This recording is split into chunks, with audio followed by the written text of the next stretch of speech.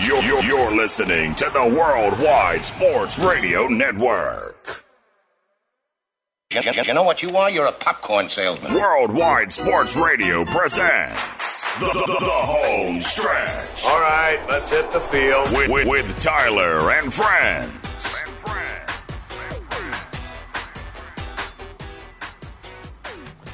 Hello, everybody. Hello. My name is Tyler Harrison, along with Speedy Petey. I'm starting to hear an echo now. That's not good. In my own head. Don't worry about it. Hi, Speedy. Hi. How are you? All right. Good. At least somebody got the joke. Anyway.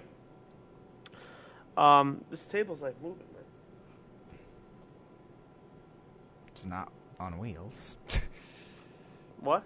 It's not on wheels. Oh. Anyway, welcome to the home stretch. I'm your host. That's about it. And then we got Speedy over there on the ones and twos. I guess the phone would be 3, if it works. It was working earlier, so. Well, baby steps. So, here's the thing. Again, apologize for yesterday. Well, not really to everybody, just the beef. The beef called like 12 times. Never worked. Sorry, beef. Errol called and worked. Just saying. But, yesterday was interesting. Now, normally I come on here and I act like I have no idea what we're talking about, but I actually knew today what I was talking about. I mean, I always know what I'm talking about. That's how I'm right all the time. But I didn't say that yesterday, you know. You did not. I think that's a milestone. It'll never happen again. I have to at least mention. By the way, shout out to Total Pro Sports for those of you who follow them. Dustin Fraction, great guy. Talked to him. I've been talking to him a little bit now lately, and they've got major things planned. So watch out for them. You've got 1 million viewers, so I'm not really worried about that. But if you follow them, follow us. Speedy, where can you follow us on? Facebook, Twitter, Periscope, YouTube, Instagram, Snapchat, Spotify, SoundCloud, iHeartRadio, TuneIn Louder. Radio. That was it. No. Too late. I finished the list. And our website at worldwidesportsradio.com. No network? Nope, no network in the webpage. And if you want to call us, 1-877-909-9977 is the number to call because, well, quite frankly, why wouldn't you want to try and prove me wrong? It's been 1.5 years, still waiting for somebody to actually do it, but whatever. So yesterday, well, first things first, Speedy, would you be so kind as to drop some bass? Bass? Music. Pumps. Pipes. Oh. The ones and threes. The ones and threes. All right, well. A lot of games are over. So, let's just go around the world in sports, shall we? There is only Major League Baseball. It's pouring outside, by the way, so sorry, golfers. Seattle is up 2-1 right now over the San Diego Padres, and the bottom of the 4th. Actually, it's in the top of 5th now, which means major playoff implications. the New York Yankees, who are taking on the Baltimore Orioles. Actually, Trey Mancini just went yard off James Paxton. Surprise, surprise. Kyle Higgy went yard. That's really the difference. It's 4-1 right now. Yankees, the Brewers appear to be back in the swing of things. They're up 5-1 over the Pirates. And surprise, surprise, Christian Yelich has not gone yard. Surprise, surprise, he's not playing again. Really? Yeah, he might be hurt. They're not playing. Well, he has to be if that's the case. Whit Merrifield's up 2-0 over the Red Sox. As the Red Sox right now really got to start playing for their playoff lives. The New York Good luck Mets. with that putrid pitching staff. Thank you. We'll lead into that later. The New York Mets beat the Miami Marlins 7-2. As, well, let's see, anybody. Pete Alonso went yard. Conforto went yard, not once but twice. McNeil went yard. Yeah, that seems like a team that's better than another team in New York. All right. The Cleveland Indians somehow keep winning. Jose Ramirez apparently has gotten out of the month-long, season-long coma he was in. He went yard again. That's 2-0 Cleveland.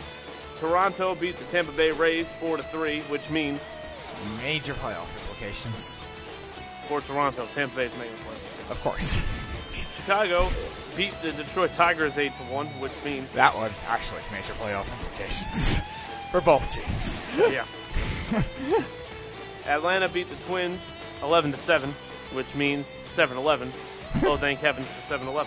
Oh, so the Braves and Twins are getting us free slushes? I hope so. I should just for that freaking drop right now. The Astros beat the Colorado Rockies 14-3. So the Houston Texans basically went in there and beat Denver 14-3. That's what the score will be. It has to be. That would be amazing. Chicago beat the Oakland A's 10-1 in return of yesterday's game. The Dodgers beat the Cardinals 2-1. The Indians beat the Rangers again earlier today 5-1. And Nationals beat the Giants 4-1. And the Giants are basically realizing that we shouldn't have done what we did. Well, you should have listened to me. I told you what you should have done. And the the Diamondbacks and the Phillies, they're going to pitch in about, I don't know, an hour and a half.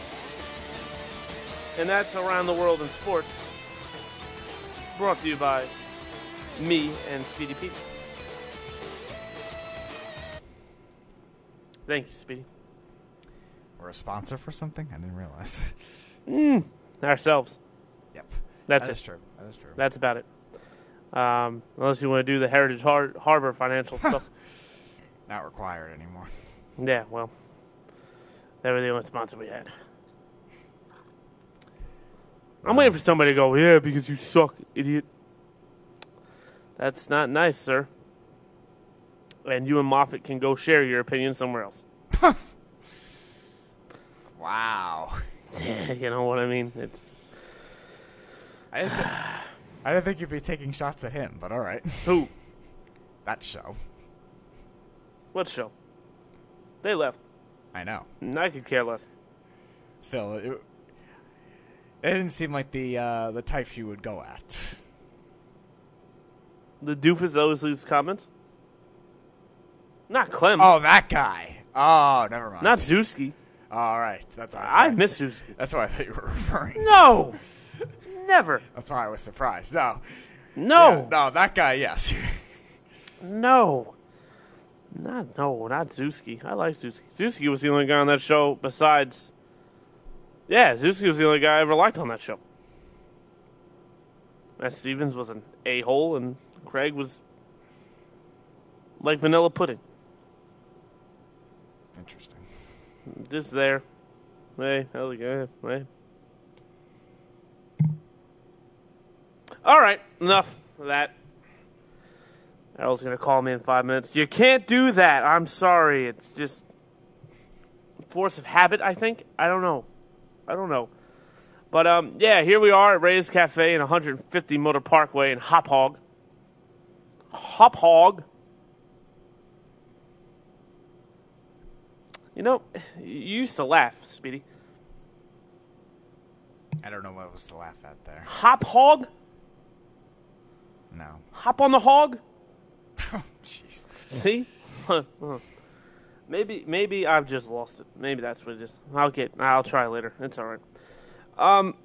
But so in all seriousness, yesterday I was sitting here with Speedy, alone, as usual, because Matty Caps is a chicken shit.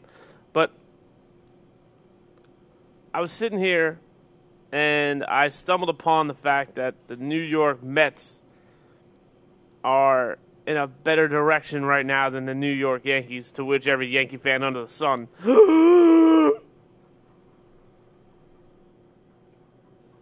Somebody's clapping for me. Oh, no. Well, that's unfortunate. But anyway, every Yankee fan gasped, right? They're like, oh no, our rising sun, no. Mind you, I'm a Yankee fan. I'm not a Mets fan. Never in my life will I be a Mets fan. I have to admit when somebody's done something right. And the New York Mets, At first, I thought it was stupid. I was like, all right, you're going to flip Syndergaard. You didn't really need to do that. You could have just kept Syndergaard and Wheeler then. You didn't have to go add Stroman to trade one of them. Yeah, it was bizarre. It wasn't bad, but it was bizarre. But I must admit, for right now, I don't know what they're going to do in the offseason. In the offseason, I think they'll blow everything up. But right now, currently, I must applaud the New York Mets. I must do so. I think you have pulled the wool over everyone's eyes. You need a closer still. And I think Edwin Diaz will eventually stop being whatever he's being. But if you go around the diamond, and let me not take this out of context either, because I think a lot of Yankee fans are so used to not being like, we need to check our shit, that they assume that whoever attacks them doesn't know what they're talking about. And I saw the comments, and I love them. I think they're hysterical. If you want to call me, and I'll explain to you why. And in case you forget the number, I'll say it again. 1-877-909-9977. It's an open forum, people. I'm not really a dictator. Speedy answers the phone. I don't tell you not to answer anybody. Unless it's Junior, but by then I think it's just... But I must admit, I'm a little taken aback. I was like, what? My people, how could you turn on me like so? And then it sat with me even more and more and more. And I think the consensus is simple. Yankee fans are oblivious to what's going on. Oblivious. So let's just, and I don't want to spend too much time on this because it really isn't a topic, but the New York Yankees are going to make the playoffs, and their lineup, when fully healthy, is probably the best in baseball. You could probably argue it's one of the best we've ever seen. Sanchez, Glaber, Voit, Luke Voigt's a needle in a haystack. Didi and Duhar when he comes back. DJ LeMahieu should be MVP candidate. Not should be a candidate. He will be a candidate, but he should be runner-up to Mike Trout.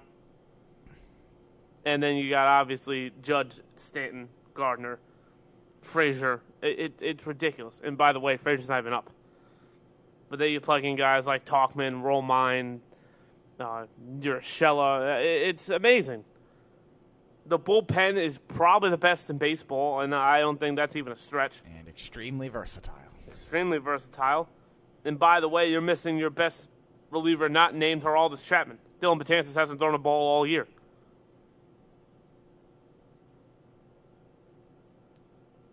That rotation, though, is... it's scary. It's like Speedy's legs in the morning. Oh, my. Jeez. It's scary. You gotta see those things. The hair, they're crazy. Oh, God. Why are you turning into Errol now? I was just... It's not like I told him about the other thing. You're right. You want me to? No. I mean, it's really not that big of a deal. No, I don't. I have to deal enough with that in his car. I'm gonna do it. Oh, God. No, I'm just kidding. I'm not Errol. Yet. If you piss me off, though, it's coming out. Anyway, I don't think... You're the only person I think that hasn't made me mad in this entire network, by the way. All right. Which should shout volumes. So I don't know if you're a golden egg or if everyone else in this network just has a screw loose. Or if... Both? Or if I've done this show long enough where I know... Like, I know what is going to trigger you. I want you to trigger me, Speedy. Right, but a lot of the things that trigger you are the same things, so I don't care about doing that. Mostly basketball discussions. Yeah, he's referring to LeBron. He's not better than Jordan. Get the hell over it. Thank you, Speedy. I had to. Yeah, it's really only that conversation that really gets me boiling. And the defense doesn't matter in baseball. That's just stupidity. That's stupidity if you don't think defense matters in baseball. But anyway, speaking of defense, that kind of leads into what I'm getting at here. The Yankee offense, like I was saying, is when fully healthy, that lineup is like the murderer's row of the 2020s, because that's what it's going to be. It's going to be scary. Plus, Stanton hasn't played since, the first weekend of the year? Mm-hmm. And Duhar played about 7 games, if that. Severino hasn't thrown a ball. Betances hasn't thrown a ball. We have an idiot in the manager's spot. It's unfortunate. But despite all that, we still have 70 wins, and we look like we're about to get another one tonight. And we're about... Are we tied with the Astros? No. No. They're 2? I think they're still ahead of the Astros. No, I know that. I'm trying to think of how many games they're up on. I believe the Astros had 3 games. Yankees are 74 and 39. Astros are 75 and 40. So right now it's just percentage points. They're up. The Yankees have 2 games at hand. Mm. Yeah, I knew it was close.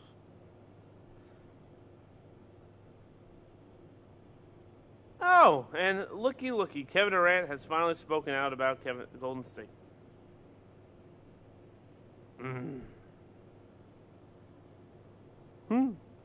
Well, I was right again. That's all. That's what we'll start with. But I must say, I am shocked that my Yankee people couldn't see through this.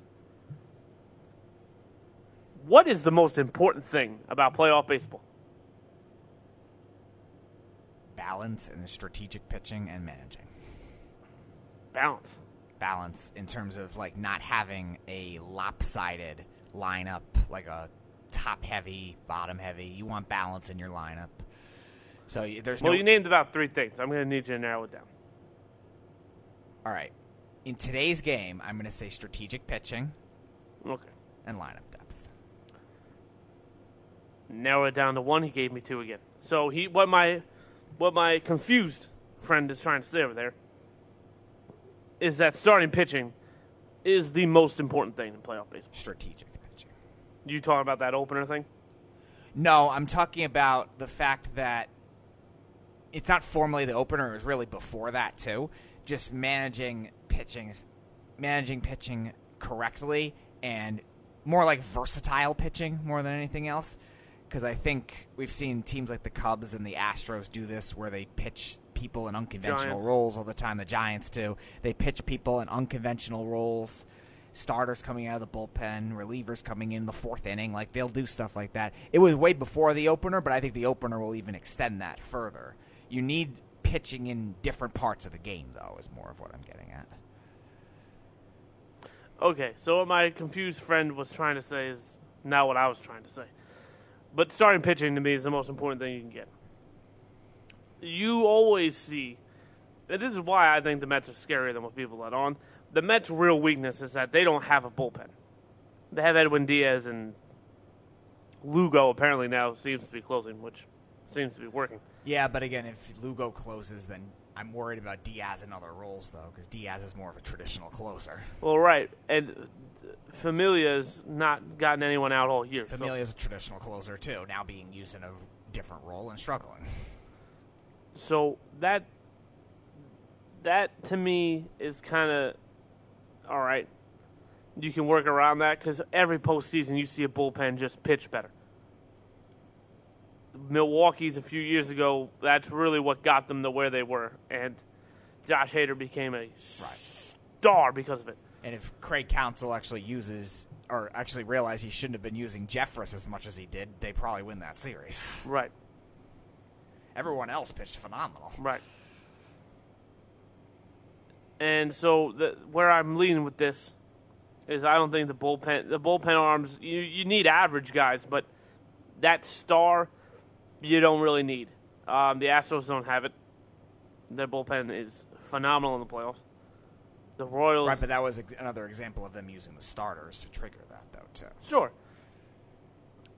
Starting pitching is the most important thing, though, because they need to eat the innings. And you're not telling me that there's a better 5 in baseball than what the Mets have now. They may not be first, but they're tied for it. They are. Their rotation before they got Stroman was arguably top 5. You added a guy that's probably, if he stays in the American League, the runner-up or a third candidate for the Cy Young. He might even won the damn thing, but adding that type of a guy to a team that already has the ace in DeGrom, a strong 2, capable ace in Syndergaard, a guy that's Zach Wheeler, who's pitched pretty well most of the year. Steven Matz, I know he's a Long Island kid, and this is probably going to get some hate too, but it might be time to move on from Steven Matz. Don't like to say that, but, the guy is constantly hurt, and when he's on the field, he hasn't shown it yet consistently. And then you look at Pete Alonso right now is, if it's not for Yelich and Bellinger, probably MVP. So doesn't this remind everyone of a team a few years ago? No, they're retooling. Oh, they got a pitcher at the deadline. Oh, this rookie kid's really, really good. Oh, this rookie kid won the home run derby. Huh.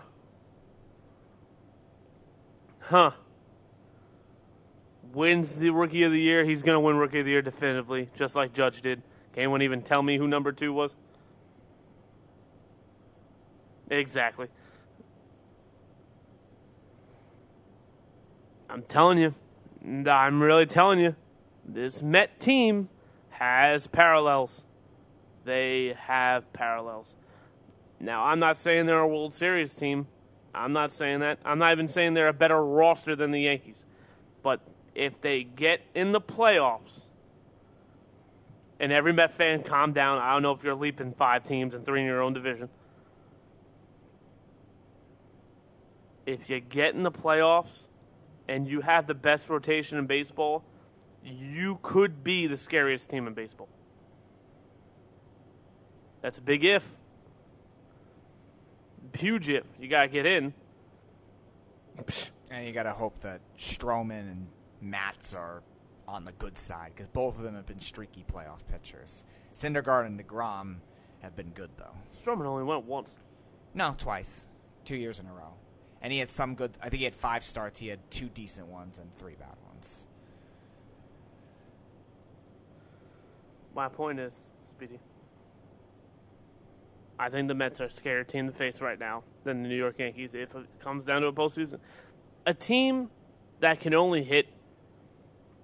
If you face good starting pitching and they shut down your hitting, they'll scrape up 3 or 4 runs. That's why Tampa Bay was scary. And when they got Aguilar, I said, oh, that's huge. That's a power bat that they didn't have. They got 3 guys that can hit 300. Duffy, Lowe, and Meadows. They have defenders. Kevin Kiermaier is probably the best defender not named Andrelton Simmons in baseball. They have an ace in Blake Snell. They have a closer. They have guys that can get the ball to him, and they have 3-4 other guys that you can throw out there and start. And they have a lot of creative concepts on that team. And Kevin Cash is not an idiot. Those are the teams that you have to worry about. The pesky teams, the Mets are pesky as hell right now. Any team that's not the favorite, I think, needs to be looked at and go, Now, the Astros, to me, are winning the American League. Now, again, they have everything. Hitting, defense, pitching, bullpen. They are the Dodgers of the American League. I think the Astros and Dodgers are set for a long World Series. Dodgers a ton of pressure, though. Can they handle it? Right.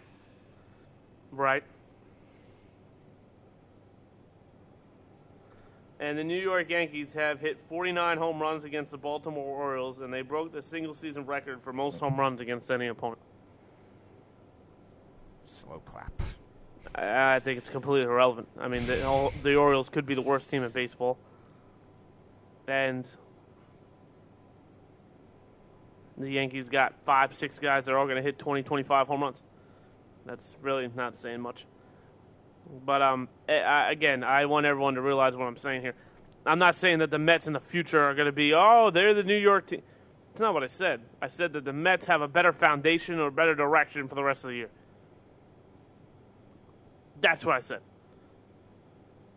Now, some of you took that as, you're nuts, you're out of your mind, you don't know baseball.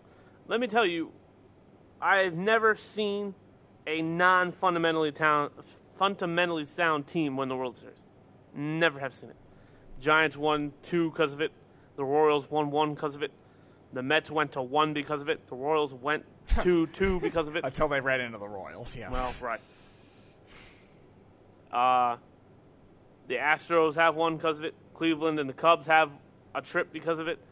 Fundamentally sound teams go. The Yankees are not fundamentally sound. I hate to break that to you. They're not.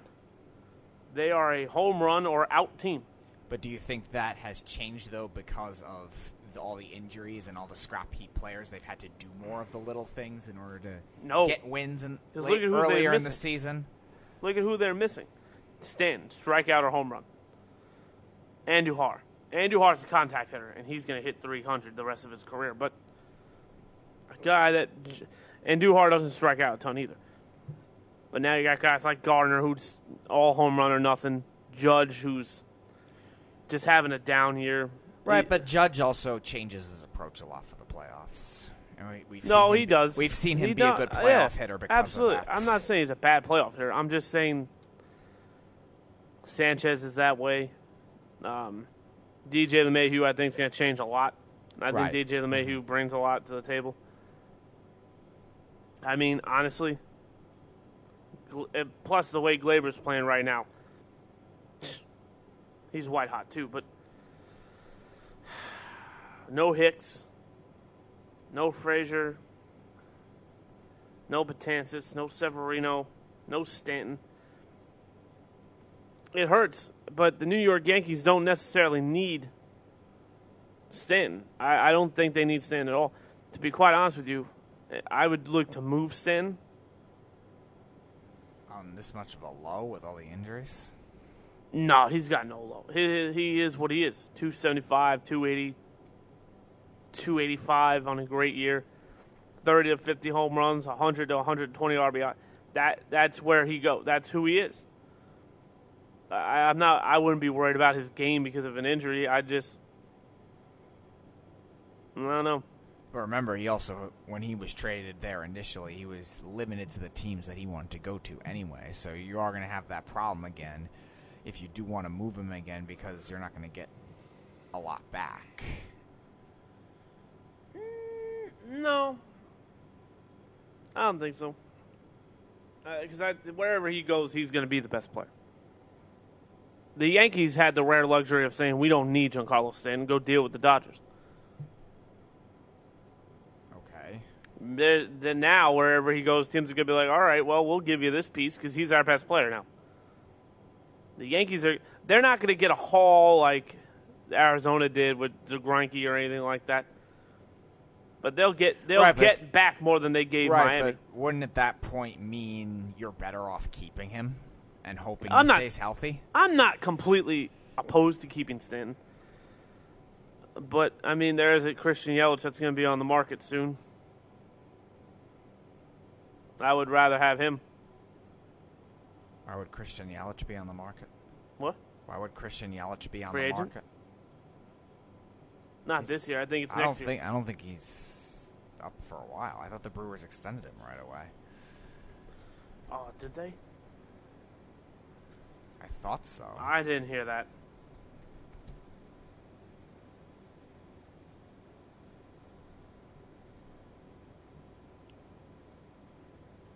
Okay, it was an extension. So it's 2023 he's a free agent. What is that, 3 years? It's 4 years from now. 3 seasons then? 3 more seasons. There's no opt-out? I'm trying to see 2022. There's something in red. I'm trying to figure out what that is.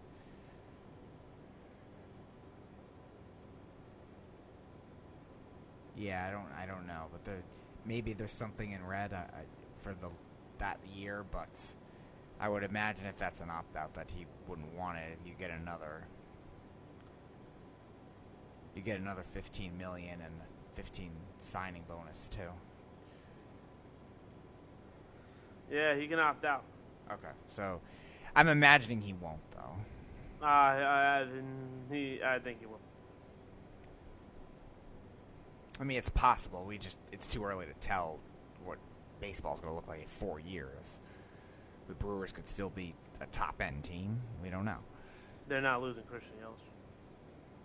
No, they probably won't. But if they're gonna do that, I'm just saying that I think they would want to pay him for after that year if it was the Brewers paying him rather than just override the contract. I think he would opt out to make more money. If the Brewers front office wouldn't mind doing that, fine, but I don't know if it'll be that easy.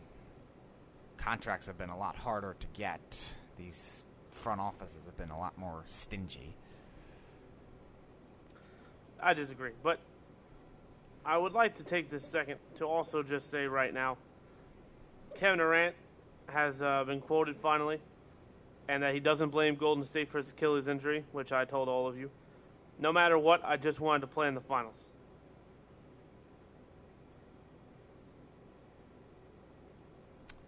Well, now.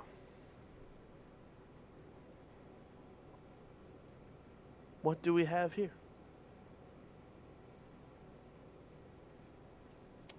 He hates Draymond. Draymond's going to be the reason he leaves Golden State. Draymond's a cancer. Draymond. They're never going to extend Draymond. Oh, Draymond's the real. Oh, Draymond.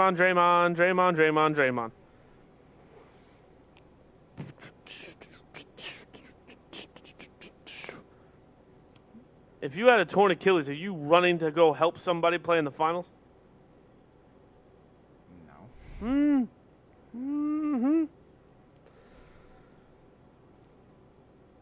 I can't stress this enough. Stop with the Draymond stuff, please.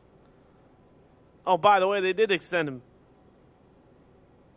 4 years, $100 million, and he's going to opt out of the third year and go wherever he wants. So, and D'Angelo Russell's a long-term starter. They're saying don't buy that. That's ludicrous. But I must admit, I'm very happy that Kevin Durant said these things. I mean, really, what else did you think he was going to say? There's no smoke here. There's no story here. I'm saying this because I am sick and tired of just hearing everyone bash Golden State and bash Draymond Green and bash, oh, well, he left because they didn't appreciate him. He felt unwanted, blah, blah, blah, blah, blah. At the end of the day, Kevin Durant's going to play basketball, and maybe he did leave Golden State for those reasons. But the notion of they made him play, they're the reason, stop, that's bull crap. I still think it's more the coaching staff misusing him. Regardless, he's the reason he played.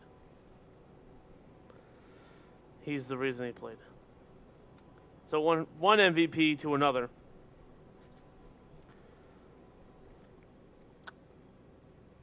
You know what? I'll save the MVP thing for when Rodney is here. Because I want to have his take on it too. So what we're going to do now is we're going to take a quick break because Speedy has to get prepped for his Playhouse. There's some changes that Speedy's going to have to go over with you as well. And once again, it's my idea and I screwed myself, and that's fine. That's fine. Do you have anything to say, Speedy? Well, I'm supposed to do this, or somebody's supposed to do this.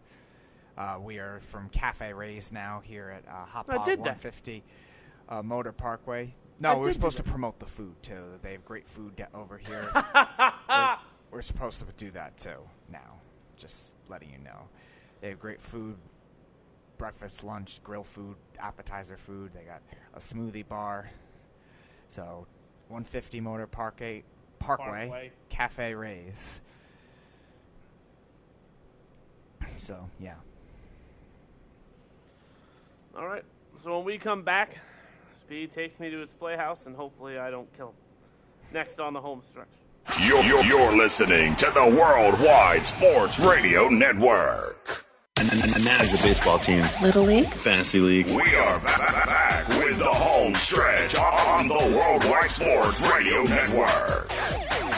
Welcome back to the home stretch. Speedy Petey here with Tyler Harrison here at Cafe Rays, 150 Motor Parkway in Hauppauge, New York, a brand new location, the third day here at this new location. Me speaking means that it's time for Speedy's Playhouse, but before we get to Speedy's Playhouse, we have our first caller who was trying to call several times yesterday.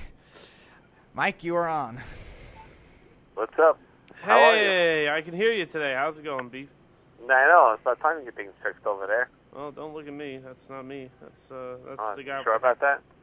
No. Well, at least you're honest. I'm always honest. Well, I don't know about that. I'm always honest. All right. Okay. I try. Well, we'll see how honest you are. I mean, I had a conversation with Manny Katz about this today. And how far do you think the Mets are going to go? As far as? Do you think they're going to make the playoffs? Do you think Yes. they're going to go deep into the playoffs? I think the Mets would be one of those rare exceptions where if they get in, they can go as far as they go. But at the same time, I can see them barely getting out of the first round. It depends how it happens. If they get the Dodgers, their story ends. I don't think they beat the Dodgers. What if they don't get the Dodgers, then what?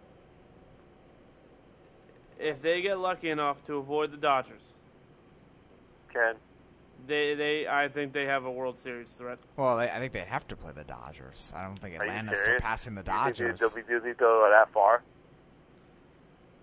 That's interesting. If the Mets could avoid the Dodgers, which as Speedy just said can't happen, I think that they'd be able to at least get to, not win, they're not winning it, but I think they could get there. Yes. Well, yeah, I say that because the only chance the Okay, Dodgers so have of losing the one seed is to I mean, I if they heard have some kind of your collapse. opinion on this before, but I'm curious to see why do you think that? Pitching. They've got the best pitching, and right now Pete Alonso doesn't look like he's going to stop. So generally, all these World Series bound teams have a couple things in common. Red hot pitching, check. Seth Lugo appears to be the guy emerging out of the bullpen, check. Mickey Callaway is not a bad manager. He's not. Is he Terry Francona? He's not special, no. but he's not bad. He's not Aaron Boone, so you'll be fine. And that is your daily bashing of Aaron Boone. Oh, it's not. Yeah, but let me ask you this question. I mean, Matty Caps asked me this question before. He asked me this question before too. I want your opinion on this. Who is it? What's the reason why the Mets are doing so good? Is it Brody? Is it the manager? Or is it the players? What I think it is, I think Mickey Callaway is bringing the vibe from Cleveland that made the Cleveland players very similar pop. But I do think, and again, listen, I was the one saying that there's no offensive talent on this team. First of all, Pete Alonso has become the NL version of Aaron Judge. The guy Which I said that was going to happen. Go ahead. Okay, all right, kudos. The Mets say that about every prospect that gets brought up, so that's why I was like, pump the brakes. I called it, so I was on. No, you did. You did. I was on third and long when I called this. I said Pete Alonso was going to be a stud. And I said he was going to have 30 home runs or 20-something home runs before the All-Star break. No, you said 30. He did. You said 30. So, go ahead. So, again, Pete Alonso's emerged. Wilson Ramos, I love the signing. Speedy, you can vouch for me. I thought it was great. Conforto, I liked. McNeil is hitting 340, 350, whatever he's hitting, and that's a phenomenal pace. I think he's number 2 or number 1 in overall batting average in the whole overall baseball league. And I think as of today's game, I think he was number 1. yes, go ahead. The Mets right now are just playing very well. Now, here's the one thing I'll say, and this does kind of hurt the Mets. If you get hot now, you're going to get in, but you're not staying hot from July to October. That just doesn't happen. That rarely happens. No, Right. but they're playing teams who aren't that good, and I'm curious to see how they're going to do once they have to play Washington, which is coming up, and Atlanta. Which they never play well in Atlanta. Now, if they can take, I said this earlier on Third and Long, if they can take 2 out of 3 games out of that series, that's going to put them in a very good spot. Which one? Out of both series. If they can take 4, they can win 4 games out of the 2. You mean out of the 6? Whatever. Out of the you know 2 what I mean. series, I Out of think the he means. 6, yeah. Right. That's going to be very productive for them.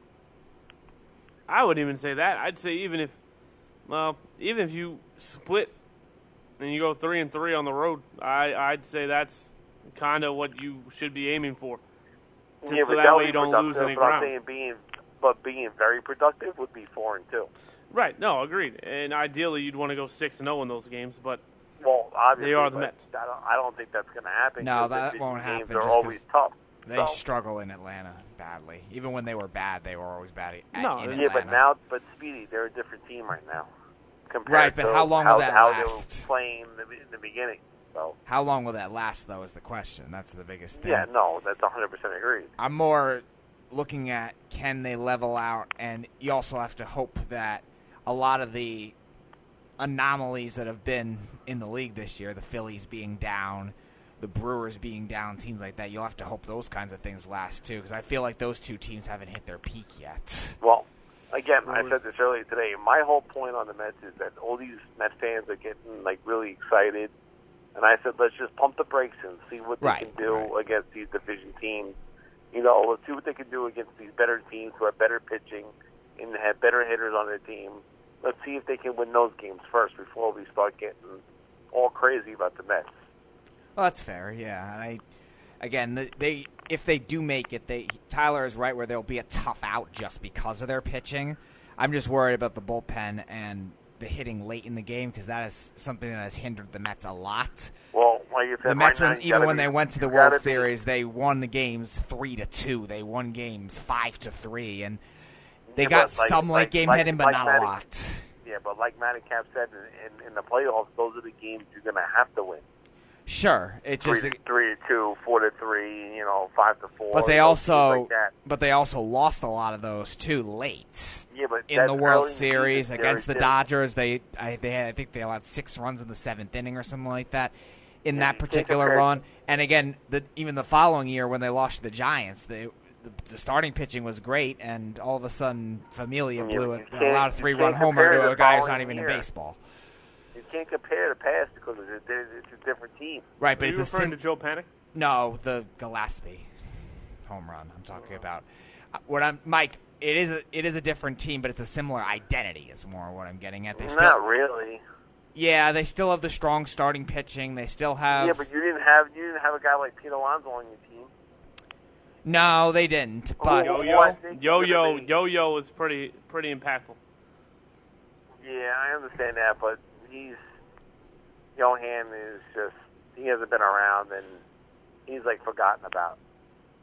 Yeah, okay. Now the leader of this team is Pete Alonso. I'm sorry. No, you're right. They did not have a Pete Alonso, but they also the way he carries himself, the way he carries other players to motivate them is just unbelievable to do at the age that he's doing it at.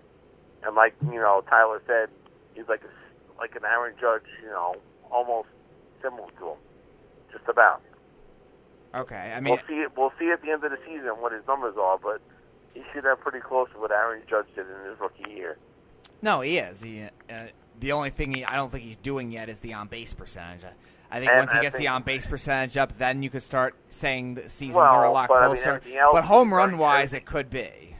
But everything else, he's pretty close to Judge. Yeah. No, he is. I think it is comparable to the Rise because I think Alonso had a little more hype probably coming up than Judge did, just because I think the Mets really starved for that kind of hitter. But well, they needed that. But I agree with you. I think the power breakthrough and the instant impact was just so similar. Mm-hmm. Even though I don't think the overall will be quite to the same level, it will be close. Well, I'll tell you what. If they get in somehow, it's going to be very interesting to see what they do. Yeah, they've always been that when they make the playoffs. They've always been a tough out. They're never usually one and done. How could you be? I mean, how could you be an easy out with that pitching staff? Right. You're No, going to I throw know everybody. Everybody in the kitchen sinking with that pitching staff. So. Right, and that's what I'm saying. It seems like every time the Mets make the postseason, they seem to have that really good, balanced starting pitching. If they somehow get in, I mean, they could be a tough out just because of how their starting pitching is, but I'm just worried about their hitting and their bullpen. That's my biggest concern. Mm-hmm. Because the Mets have a lot of streaky veteran hitters, too, that are hitting well, now. You know McNeil and Alonso are going to hit. Right. You know that. Mm-hmm. It's just how are the other, is Conforto Right. going to stay hot? Mm-hmm. Is J.D. Davis going to stay hot? Mm-hmm. You know. Right. Too many inconsistent inconsistent veteran hitters that's where I don't know. And if they all steam out at once, it's going to be hard for them to win. Because McNeil and Alonso are not going to carry all alone. No, but once you face good pitching, it's going to be very hard to hit the ball. So that's my concern. Yeah, and we don't know what these guys are in the postseason. Maybe Like I said, I'm not maybe worried they about will be McNeil breakthroughs. We don't know. I'm not worried about McNeil or Alonso, but the other guys I'm worried about. Are they going to get the hit? Okay, but that's fair. Again, it's too much of a streak right now to be able to trust. We just got to see if they can play just above average in this stretch against good teams. Because obviously they can't really streak through these teams. And I think the biggest thing they'll have to hope for is that either the Brewers or the Phillies never hit one of those streaks. I think it could happen with the Phillies just because their bullpen has been atrocious too, and their starting pitching is nothing special either. Besides Eflin has been pretty bad. I'm not worried about the Phillies or the Brewers at all. I think the Brewers I'd be worried about. The Phillies, I think they're so talented that they should do it, so I'm a little worried, but the state that they're in right now with the injuries they have and their pitching staff and their Washington, I'm a little worried about. See, I'm less worried about Washington because I think they had their streak like the Mets did, and I don't know if they have the talent all around to sustain it. The Nationals are more talented than the Mets. In some areas, but not everywhere. I'd say the majority of the team of the Nationals is more talented than the majority of the Mets. Well, not their starting pitching. No, but their front three are better than your front three. I don't know. What? Absolutely. That's fair. No. In terms Scherzer's of the first better three than versus the first Strasburg's three. better than Syndergaard, and Corbin is better than Stroman. Well, not this year. Stroman is better this year. I don't know about DeGrom's very good. He's just had a little bit of a down year this year. He's not better than Max Scherzer. But even if he... Then who? Max Scherzer? Max Scherzer and DeGrom are probably a wash, regardless. I think so. I think Speedy's right on that. I think they're about a wash. They're about even. I agree with that. It's a matter of, I think the biggest difference is because Syndergaard's been so inconsistent, you would probably take Strasburg over Syndergaard I think Speedy's right on that one. I'll give Speedy that one, yes. But now, Max Scherzer's ERA is 2.41, and he has about 200 strikeouts. Okay. You're going by this year. What about last year? What DeGrom did? That was you've never seen that in your life. Max Scherzer over the last 3 years, his ERA has been about 2.5. Yeah, but what DeGrom did last year, have you ever seen that? No, and that's why I said to trade his ass, if you remember correctly. No, you should never trade DeGrom. Syndergaard, you should have traded, not DeGrom. Why? DeGrom could have got you twice the whole Syndergaard ever will. You can't trade away your best pitcher. You need that. Sorry. Right, and again, he's somebody that has never been injury prone, has aged well. And he's not injury prone. You're right, like Speedy just said. By the way, Syndergaard's the one you should have traded. Syndergaard's not having a better year than Strasburg by any stretch of the imagination. No, we said he hasn't. We didn't say. No, we said that's probably what sets the Nationals. Mm-hmm. That probably is the big difference. DeGrom and Scherzer are at the same level, and I would say Corbin and Stroman are similar levels, and that's really the big difference. Because Syndergaard has just had too many streakiness throughout his career, and just this season, game to game, He's been inconsistent. So that's where True. it looks at it. Strasburg, you just got to be concerned with his injury issues. And he pitches But- great in the playoffs. Yes, he does. He's actually probably their best starter in the playoffs and probably their only reliable starter consistently throughout the playoffs. It's going to be interesting to see what the Mets do. But moving on from the Mets, I wanted your opinion on your Yankees, Tyler. We're in trouble. They're in trouble. Grave trouble. He said the Mets have a Listen, better sense of direction. I know you don't like Aaron Boone, but you have to give the guy credit for what he's doing with all the injuries that he's had this year. You can't give him any credit at all. Are you with No. Errol? No. Are you sitting down? I am actually laying down watching Back to the Future right now. Oh my God, Ah, Beef, buddy, that's my favorite movie. Oh, But roads? yeah, what- Where we're going, you there think- are no roads. exactly. You're But, not going to give Boone any credit for what he's had No. to go through this season. What? You're smoking it. What? No, I'm asking you. I'm asking you a question. No, I don't give Aaron Boone any credit. Listen, I get it. You've missed, and Duhar got hurt. You've missed Stanton basically all year. Severino, Betances. You know, I get it. I understand. I know. Just like me, I'm not an Aaron Boone fan. I know you're not, but I'm Jeez, just asking you a question. he's- You're not going to give him any credit at all. No. You have to give him a little bit. No. They have the best. They have the best record in the whole baseball league. And No, they don't. you sure about that? I'm positive. Maybe the Dodgers and Astros are both better. well, the Yankees are still better than the Astros right now, percentage points. They have 2 games on them, and they have more wins. How is that better? No, the Yankees have 2 games at hand. Right, and the Astros have 75 wins, and the Yankees have 74. So the Yankees have 2 games to make up for that. That means the Astros have 2 games in hand, you putz. No. Yes. The team with more games at hand is the team with more games left. No. Yes. Well, my question is, do the Yankees get out of the first round? I don't think so. Really? I don't. Tampa Bay scares me, and Minnesota scares me. I don't want either of them. Right now, if the season ended right now, we'd get the Twins. I don't want that. I really don't. So you think they would be out in the first round? If they somehow squeak by either Tampa Bay or Minnesota, they're not beating Houston. I get it. The Yankees are not the Yankee team that went in there and lost, in Game 7. I get that. But neither are the Astros. The Astros are much better than they were. Well, we know we know what the Astros did at the trade deadline to make their team, really, really great. And to be honest with you, I think it's the blueprint that they've followed. But are if you you look at it, Go ahead. I believe the last 5 or 6 World Series winners have acquired a front-tier pitcher at the trade deadline. Are you surprised the Did Yankees the didn't Cubs? make a move? I don't think the Cubs did. I think... Chapman. Oh, okay. Yeah, I'm surprised the Yankees did. I think the Yankees are the biggest losers of the trade deadline. I don't think that's even a secret. The Twins at least got Sam Dyson. You think Cashman? but Sam Dyson is really up and down. His Weakness. farm system for a couple of pitchers. Everyone keeps saying that, and I really would love to know how people know what players are actually, worth. Who the No, hell? I'm just asking. No, I understand, but this is something that I got reamed for during a meeting we had here because everyone thinks they're a talent evaluator. So this Demi Garcia kid is apparently all the rage, and that's fine. Who the hell is saying to trade him? Last time I checked, the Yankees have the 2nd or 3rd best farm system in all of baseball. You can't purge some of those guys? Here's what's going to happen. Mark my words. The Yankees are going to keep most of these kids and lose them for nothing.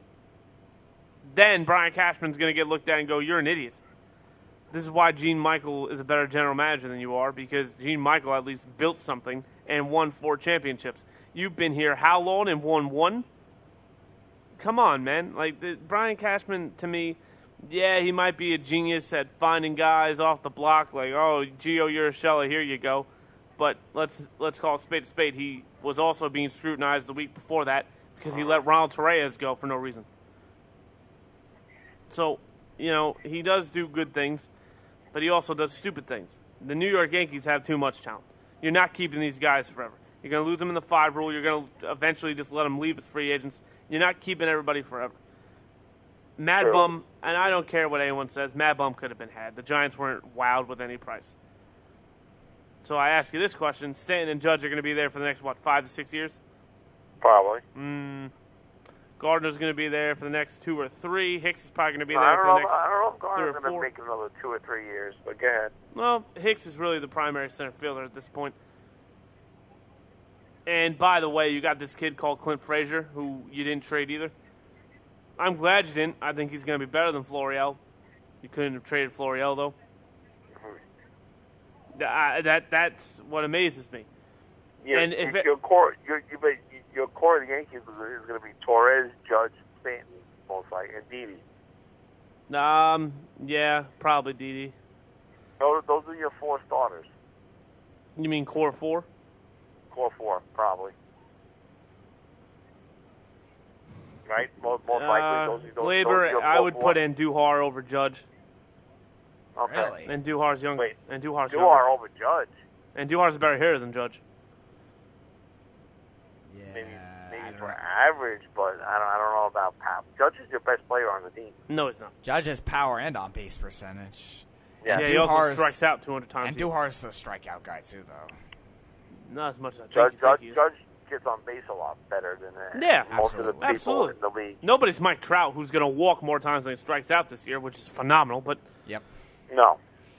I mean, let's call a spade a And spade, I shall think we? he didn't deserve MVP. Well, I think it's Trout and LeMahieu, and that's it. By the way, DJ LeMahieu is the best player the Yankees have. Mm-hmm. That's not even close. Well, let's see if he can do it consistently throughout his career. He's done it consistently. He's been steady. He's done this basically his entire He's career. been very steady as a contact hitter and No, stellar I defender. I want to see him do this, 3, 4, 5 years in a row. I want to see him do it. But he did that with Colorado. Yeah, he hit 330 in Colorado. The question was, would he do it outside of Colorado? Was the biggest thing. I want to see him do that before I say anything on him. In New York, let's see. All right. Well, Daniel Murphy was a 330 hitter. Now he's going to Colorado and he can't hit 300. Actually, I take that back. I think he is hitting 300. Probably. I think he just needed the at-bats to do it because he was hurt for much of the year. I think he did. I think he is at 300 last I looked. Let's just say the Yankees somehow win the World Series. Yep, is that exactly going to change 300. your thought on Aaron Boone? What? I said, let's just say the Yankees win the World Series. Is that going to change your thought on Aaron Boone as a manager? No. Why? A dead clock is right twice a day. He'll open the show with this. Congratulations, Aaron Boone. You're the worst manager in Major League history to win a World Series. Probably. He doesn't. Wow. He doesn't have a pulse on the game. Like if you watch the Yankee game, you can tell he's not there. You can just tell. That's interesting.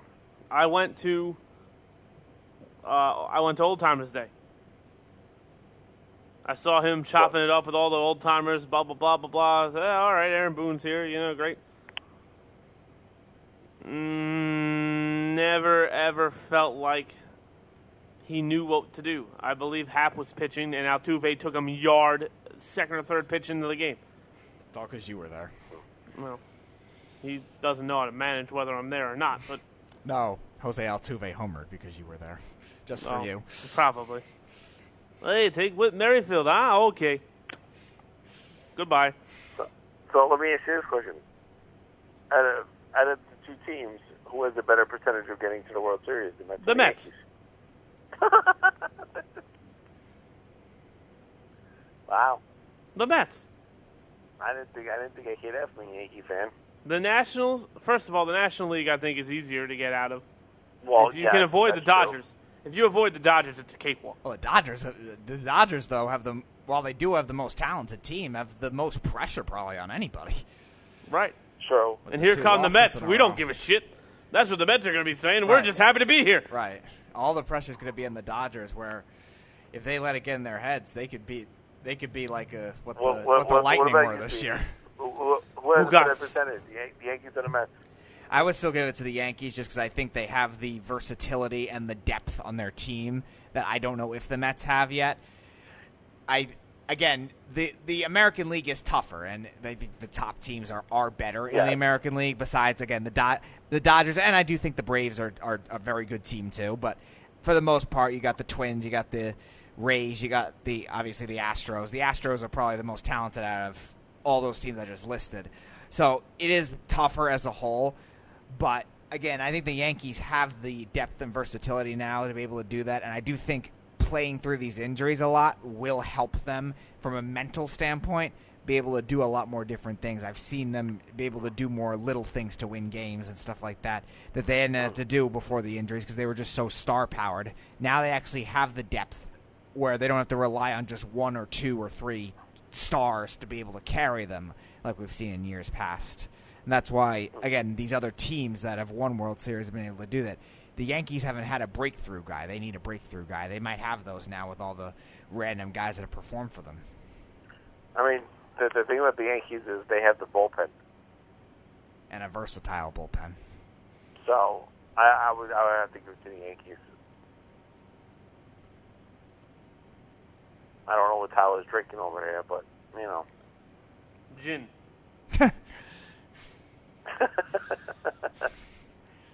I'm very honest.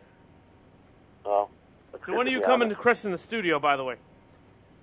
When am I coming to the studio? Yeah. When do you want me to come in? Never, but eventually you'll have to come in anyway, so when do you want to come in? That's not nice. I thought you knew I was kidding. Maybe next week sometime I'll come in. All right, absolutely. I would love to hear your thoughts on the Cowboys. Oh, my God. You really want to hear my thoughts on the Cowboys right now? Or do you want me to wait? No. I want to wait till you get there. Oh, okay. I just want you to be prepared for the ass handing you're going to get. The ass what? Handing. Oh, okay. If you say so. Oh, this is great. Well, let me get your thoughts really quick on this one before I go. Kevin Shattenkirk. What do you think about his comments towards the New York Rangers? I get it. He wanted to be a Ranger for years. He got here and then he got hurt, and the Rangers basically said, "We're buying you out." I get it. I mean, the Rangers also saved about $5 million. Yeah. But to me, why would you be mad at the New York Rangers when, first of all, when they signed him, he was hurt already. He didn't tell them he was hurt. Right. And then what has he done for the New York Rangers to say, "Oh, let's keep this guy, but let's get him"? He's a top 6 defenseman on that team, regardless. Right, but that's not saying much considering the level what of the has defense. he done to help his team? No, nothing. Mike is right about Nothing. that. For a guy that is supposed to be more of an offensive defenseman, he only had 7 goals. This season he was good with assists, but last year he really wasn't. He was terrible. So you know what? New I don't team, blame the new Rangers system. for buying him out. I don't blame them either, but I understand why he's mad. And you know what? For him to have the attitude that he had towards the New York Rangers is ridiculous. Because what did you do to help this team? Absolutely nothing. I'll tell you this, though. I bet he has about 50 points this year. Well, yeah, you're playing on the most offensively loaded team. Enough. Well, yeah, that's a big if, but he's on the most offensively loaded team. Listen, I like what the Rangers are doing. I think we're a playoff team. It's going to save them cap space next year, I believe. $5 million. No, it makes sense why they did it. I get why they did it. I agree with them doing it, and I agree with Shattenkirk being a little pissed off. No, I don't agree that he should be pissed off. He wanted to be a Ranger. That's the one thing that I'm like. No, I understand that you want to be a Ranger, but again, he didn't do anything for the New York Rangers. He didn't put up. What's Mark Stahl done? We still have him. Well, Stahl's that yeah, was but the nobody same wants contract Mark that the Stahl. Rangers gave him. So Nobody wants Shattenkirk. That's why they bought him out. Why haven't you bought out Mark Stahl? Hold on a second. I think the cap penalty is a lot higher. Mark Stahl had a great season last year. Not for his great. Standards. Better. He had a tolerable season for what we were expecting out of him. Okay, I'll restate that. Yes, but Mark Stahl. I mean, I hate Stahl. I yell at him all the time when I'm in the I don't park. hate Stahl, but I understand that Stahl is probably equivalent to Shattenkirk. Yeah, but he had better numbers than Shattenkirk last year. Sure. Shattenkirk played a third of the year. No, Exactly. he actually played more. The first year he was here, he was hurt more. I think he played 70 games this year. But again, to me, you signed He's been here Shattenkirk. 2 years? Yeah. Damn. Time flies. You signed Shattenkirk, and he played for, a month and a half, and then all of a sudden he told the Rangers he was hurt? Come on. Like, you screwed them right there and then. But again, I don't think the Rangers would think they were going to have to rebuild in a year and a half. I think when they signed Shattenkirk, they thought this was the missing guy. Right, this was that move was made after they lost in the second round of the playoffs. No, I understand that, but they made that move thinking he was healthy, and he wasn't. That's my whole point, that he wasn't healthy when the Rangers signed him, and they thought he was healthy.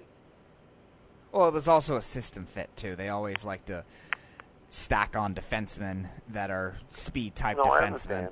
That was just something that would work. And at the end of that year, we were thinking, they just need more depth in the defense because they had the star power, but they needed the depth because they had a lot of young guys.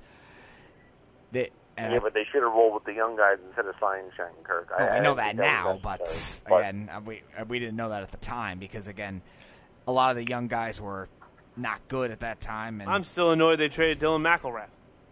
Oh, yes. I'm serious. No, I didn't mind Dylan McElrath either. You need a guy like that in this league. Well, to me, St. Louis has one. I think that the worst trade the Rangers made was getting rid of Callahan. Well, not trading him, but letting him go. No, I disagree with that. St. Louis got you to the Stanley Cup. He did, but that trade is why. Callahan was a great player for the Rangers. He was. He was. Could have signed him in the offseason. He didn't want to be there. Well, I was hurt. Listen, I went to that game in a Callahan jersey, okay? I did. I went to Martin St. Louis' first game in a Callahan jersey. So I was heartbroken. I bought a Callahan jersey, and the next day he was traded. Damn. Oh, well, aren't you the kiss of death? That's like Mike Guido saying the Yankees will win a World Series. Yeah, knocked out first round. Oh, Jesus, that's funny. Well, what does Guido know about anything? Nah, that's a great question. I'm still trying to figure that out. That's a great You know question. him for years. I have known him for years. I don't know what he's gotten right yet. Wow, shots fired. He knows. I tell him all the time. I'm still waiting for you to be right. Wait a minute. No, he was right about one thing last week. What was he right about? Damn. I don't know. I haven't heard You can't even remember. No. He's on during the day when I'm at work, so I don't have time to listen to his show. No. How lucky are you? I know. Well, that's right. You'll be very lucky when I come into the studio. So. Yeah, I'm sure. No, Jerry I'm Jones. still going to wear that dress, by the way. No, well, I'm still waiting for it to be presented to me. We'll get it to you. The dress in a wig. Yeah. A wig?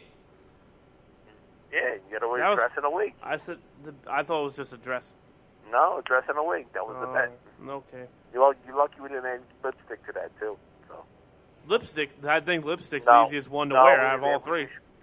We should have added that, but we didn't. No, I know, but what I'm saying is I would be happier with the lipstick than the wig.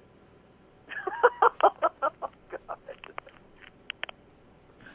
You're a sick man. That's what they all say. Yeah, I know. Well, other than that, that's all I got for you guys tonight. No, all right. Well, I'm glad I could hear you today, Beef. Yeah, well, I don't know. That was on your end, so. Well, that's what she said. You can blame Speedy on that one. I do blame Speedy. I blame Speedy for a lot of things. Well, a lot of people do. So. Well, they'd be right. Just don't make him dance or sing, because then you know have a hard time looking at that. Wow. Are you gonna take that? You gonna take that, Speedy? Wow. But Mike, Beef, are you still there? Yeah, man. Yeah. I must say one thing to you when it comes to Speedy. I'll give Speedy this much credit. He will never say something stupid along the lines of Ezekiel Elliott's better than Barry Sanders. Well, look, I never said that. Everyone at this network has sworn by it up and down. No. No, he's right. It wasn't the exact quote. The exact quote was, Ezekiel Elliott could be just as dominant as Barry Sanders on the 90s Lions offensive line. You realize that me, you, and Speedy were the Detroit Lions 1990s offensive line, right? Yeah, they had one good player in Lamas Brown. That was it. I never said better. I said same numbers. Yes, So that's you not said better. just as So dominant. he would be the greatest of all time, is what you're I basically never saying. said that. I Barry never said Sanders that. is the greatest running back of all time. Why is every time I call the show this has to get brought up? Because you attack Speedy, so as my job to defend him. Oh my God! All right, guys, I'm out of here. All right. Thank you, Beeve. It's always a pleasure. I'm going back to the future. See you guys soon. No, you're going back to the future. Have a good night. You Talk to you too. guys later. You ready, buddy? All right, yes. So it is time now for the first Speedy's Playhouse in the new location here at Ray's Cafe. And we have some new rules to go with that. Yeah, I hate myself. That I've been presented with. So, with the new rules, you're not allowed to wait on, if you're Tyler, or again, Tyler's competitor, if there was a competitor here. You are not allowed to wait on a certain position. As we have another call. Oh, we have Jeff? another call from the rebuttal of, let's say, what hell I have to insult Mike with. Yes. All right, Jeff, what annoys you about what Mike said? Hey, Jeff, how's it going? How is it possible you guys just had Bagel Mike on the air, right? And you didn't even ask him about the Zeke holdout and how much the Cowboys are going to be trash. We already this we year. said that 20 minutes ago. We were waiting for him to Jeff, I want him here come for in that, for that. I want him here for that. Oh, dude. I want to make him cry. Dude, he's going to fill up that diaper he wears when you guys start mentioning about the Cowboys going to be trash this year. Trash. I did the schedule already. I have everything prepared. But You will get the classic Bagel Mike tantrum like you saw in that video. That's what you're going to get when you talk about the Cowboys. Hold on, Jeff. Unbelievable. You guys should have held his feet to the fire and talked about the Cowboys, man, because they are garbage. Garbage. They are. I forget where I wrote it, but I'll say And their this much. fans are garbage. Mouth-breathing idiots. Wow. Even I haven't said that one yet. Mouth breathers. Absolute inbred. So, Cowboys fans. so Jeff, do you want me to tell you where I have Dallas this season? I would love to hear where you have Dallas this season, because I know it's probably just at the bottom of the barrel, and that I love to hear it. I hope Mike's still listening and can hear about how the Cowboys are going to finish last in that division. The Giants are going to finish ahead of them. I didn't go that far. I actually did the whole season and all the schedules. I have them at 6-10. Yeah, they won't finish ahead of the Giants. I'm just trying to trash them right now. But, with the Redskins kind of maybe shoring up their quarterback position, they're better than the Cowboys. What is shoring up their quarterback position, though? If they had a weapon, Dude, I'd say yes. Dude, honestly, they almost still stumbled into the playoffs. Dude, anything is better than Josh Johnson. That's what they have to deal with, Josh Johnson. Anything is better than Josh Johnson. That's fair, but again, Colt McCoy coming back from injury, what is that? He's their quarterback one as of right now, and then Case Keenum's been a mixed bag everywhere he's gone. Dude, if Colt McCoy is the starter for the Redskins, hear this now. Colt McCoy will play better than Dak Prescott. What? He will. You can't be saying that. Even with the Redskins have the worst receiving core in the league. How could that possibly help him? Dude, without Zeke carrying all the water for the Cowboys offense, what do they have? Amari Cooper? I'll put 10 guys on Amari Cooper and just one lineman, and they'll still have nothing. And Dak could run at that point. So you have that end of it. I'm telling you, they'll have nothing. Zeke is what makes that offense go, and without Zeke, they have nothing. He is right. I'll agree with. Listen, this is why I hate when Jeff calls, because I agree with him. But I don't think that would make Colt McCoy better, though. no, Colt McCoy could do what Dak does. Alex Smith was better than Dak. That's not Not even a question. statistically. I mean, managing the game-wise, Alex he probably Smith was, better but than Dak with a shattered leg. he wasn't statistically that year. And again, because of the Redskins' lack of weapons, that still could be an issue for a new quarterback going into that system. Now, Colt McCoy's not new because he's been there, but again, he's also coming off a major injury too. And to find lack of weapons for the Redskins because they're getting Darius Geis back, Okay. right? Darius Geis and they is drafted, nice. And they drafted Terry McLaurin. Terry McLaurin's a very good wide receiver. Will he be right away, though, is the question? I don't know. I feel like he could be good over There's time. always a couple of rookie wide receivers that play really well. Last year it was Calvin Ridley played really well. And Right, then but at Calvin times, Ridley was in a great system, and he was a first-round pick where he was expected to produce right away. Deshaun Hamilton and Cortland Sutton weren't.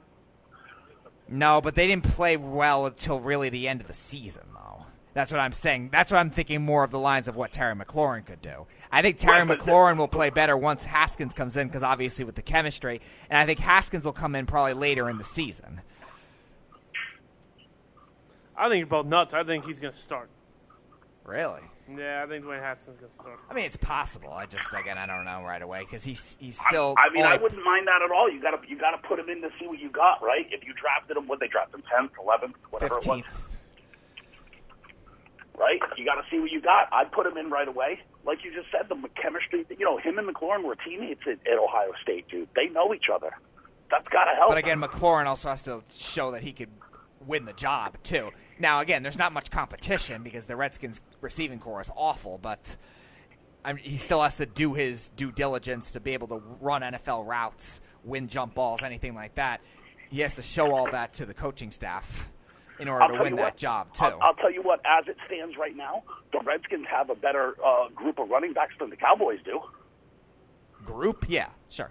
That's fair. I wouldn't leave out somebody else that they drafted this year either. Bryce Love has to be included in that, too. I think he'll get some touches. Not even just Bryce Love, just getting Darius Geis back. And also, Chris Thompson had a good year last year. When healthy. Right. Well, that's fine, but he had a good year last year. Well, Chris Thompson, when he's healthy, is I would say a top 5 receiving back, I would say, in terms of, I think he almost had a 1,000-yard season the year before, and he's a very good route runner. Right. I mean, I wouldn't put it past the Redskins.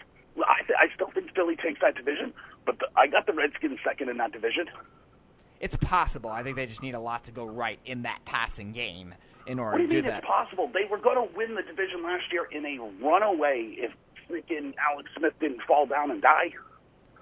No, we know that. But again, Alex Smith, while he wasn't great statistically, was still a very good game manager and was very smart. Can anyone be like that now is another question. Case Keenum has shown he can do it in certain years, but Case Keenum has also had a lot of big dips as well once everyone has expected him to. And then Colt McCoy, kind of the same thing. He's been there before, but, I mean, is he the smart quarterback? Can he be like Alex Smith in that respect? Listen, Case Keenum proved that he can win in this league, right? Dak Prescott is still yet to do anything. Case Keenum winning? I don't know about that. It was one season. Are you kidding? Did you watch that? Did you watch that season he had with the one? Vikings? Yeah, the Vikings. Magical. The one season. Yes, one season. I'll give him that. But besides that, not much else. That's better than any single season Dak Prescott's ever had. Okay, from that perspective, yes. But in terms of the entire body of work, I don't know. I'm telling you, the Cowboys are trash, man. Crumple them up, throw them right in the trash barrel right next to the Red Sox. Trash. Oh. I don't think the Cowboys and Red Sox want to be grouped together. I'm just saying what else is in the trash barrel. Well, I mean, I don't like the Red Sox either, but the Red Sox have still won more in the past 10 years than Dallas has in the past 25. Oh, yeah. Dude, Dallas fans can't even watch the last time they were in the Super Bowl. It's on VHS. By the way, when Tom Brady... so Jeff, I think that I should mention this to you. I've pretty much done my whole NFL season already. Okay. You'll be very happy about who the Super Bowl winner will be. Oh, there's no doubt it's the New England Patriots. Can't give it away, but you will be very happy about who I have winning the Super Bowl. Dude, New England's season doesn't even start until the playoffs. Doesn't even start. I just need Josh Gordon to be reinstated, and then I'll be 100% believer. The Patriots are the only team in the NFL that play 20 preseason football games. That's a good point. They're the only team that does it. I will say 20 though, their preseason schedule's football rough. games. No, their schedule isn't rough. It's really rough. NFC East, AFC North. I mean, it's harder than last year, but it's still, I don't know if it's that rough. They have a lot of tough road games. A lot of their road games this year are crazy. Do they have Baltimore. they got the Ravens They're on the still road? going to be. They're still going to be a 13-12 or 13-win team. I Yeah, I have it them too. at 12-4. They're going to beat Buffalo twice because they're Buffalo. They're going to beat Miami twice because, let's be honest, Miami is definitely not even trying this year. At worst, they'll split with the Jets, and there's 5 wins. Mm-hmm. Right? They have the Cowboys on the schedule. In New England, we call that a layup. I agree. I think that game's going to be an abomination. Right? I think we play Kansas City again. Yep. Kansas City on the road or at home? I think at home again. Okay. Yeah, that's at home. All right. Right, and then so we'll play the Bengals. Surprisingly enough, the Bengals always play us tough. Yeah, they do. They beat them, I think, in, 2013 or something like that? Like 2 years ago, they beat us. Oh, 2 years ago? I think it was like 2 years Oh, ago. wow. Yeah, Okay. it was pretty recent. Yeah, But wasn't Brady suspended? No. What I'm talking about was 2013. I don't know what Jeff's talking about. Maybe the year he was suspended. But no, I think they played him in the middle of the season that year. No, and the they year still Brady lost was suspended, the only game that they lost was to Buffalo. Was to Buffalo, I think. Yeah, it was to Buffalo. They got shut out, I think, like 6-0 or something. But I think they played it was like 18. No, but I think it was that season. I think they played the Bengals later in the season and they lost. Yeah, they did. Yeah. But, I mean, the Browns will be a struggle. That could be a coin flip. Like, Yeah, listen, a lot of I people gave are that game sleeping to on New England, though. A lot of people are sleeping on the Patriots. People need to really go and look at what the Patriots have done on defense and how much better they've gotten on defense, which is absurd. They have some pass rushers now. That's something they were missing. Not And only I'm do they telling have you, pass Gronk rushers, will go come look back. at Oh, dude, I'm totally predicting Gronk is going to come back week 14. I think sooner. I He don't might think not so. play till week 14, but he'll be back by week 10. And not for nothing, very sneakily, because everyone's like, oh, the Patriots have no weapons. Go and look at that receiving core, what they have. It's actually pretty impressive. Yeah, I don't think their receiving core is the problem. I Their think receiving core is very good. I think the Patriots' only real question mark from a talent perspective was their pass rush, but they got Michael Bennett, and I think that'll help it a lot, even though they lost They Winovich went and got Michael Bennett. Vinovich, They I went think, and will got help Michael Bennett. as a pass They rusher. went and got Jamie Collins back. Yeah. Well, Jamie Collins is Right. more of a coverage guy, but yeah, it helped both. Jamie Collins is not more of a coverage guy, right? Because he stinks in pass coverage. That was his Achilles heel, right? Very sneakily, they went and took Mike Pennell from the Jets, who last year was ranked number 1 in rush defense. Right? Jets They let went somebody and got go. some guys. And the thing that no one ever talks about with the Patriots, who was the number 1 cornerback in all of football last year? Any Stephon cornerback. Gilmore. Stephon Gilmore. Number 1. He lost Eric Rowe, though. Really? Who cares? We drafted Juwan Williams. We still have Duke Dawson. We still have the McCourty twins. Patrick Chung is still in the mix, right? All of the staples that the Patriots have are still there, and we still went and got some guys. They're very good in that secondary. By the way, J.C. Jackson this year will have a... J.C. Jackson player. He's going to be phenomenal. Right, but they also have Duke Dawson that plays that spot. They got a dude. Is their Ebner secondary still is there? Very good. Yeah, Ebner. I think is still Ebner's there, just a but special teams he's guy. solely a special teams guy. I liked him. He never actually plays. He's like Matthew Slater. Matthew Slater technically is a wide receiver. Do you know how many catches Matthew Slater has in his career? 18. 1. Damn. It's like 1 for 74 yards. Oh wow. Well, if you're going to have one, that should be it, right? Well, yeah. Think about it. He's been a special teams Tom guy Brady for so doesn't long. throw the the long defense ball. probably never attested to that. Everyone says Tom Brady doesn't throw the long ball. It's a complete misnomer. He throws the ball downfield pretty good. No, I'm just making fun of the normal person, Jeff. Yeah, well, those are people that don't know football. Those are the bagel Mikes of the world. Those Cowboy are the people fans? that say Ezekiel Elliott is better than Barry Sanders. That's who says that. Jeff, I do have a question for you. Love to hear it there, Tyler. As, a guy that wants your opinion about these things.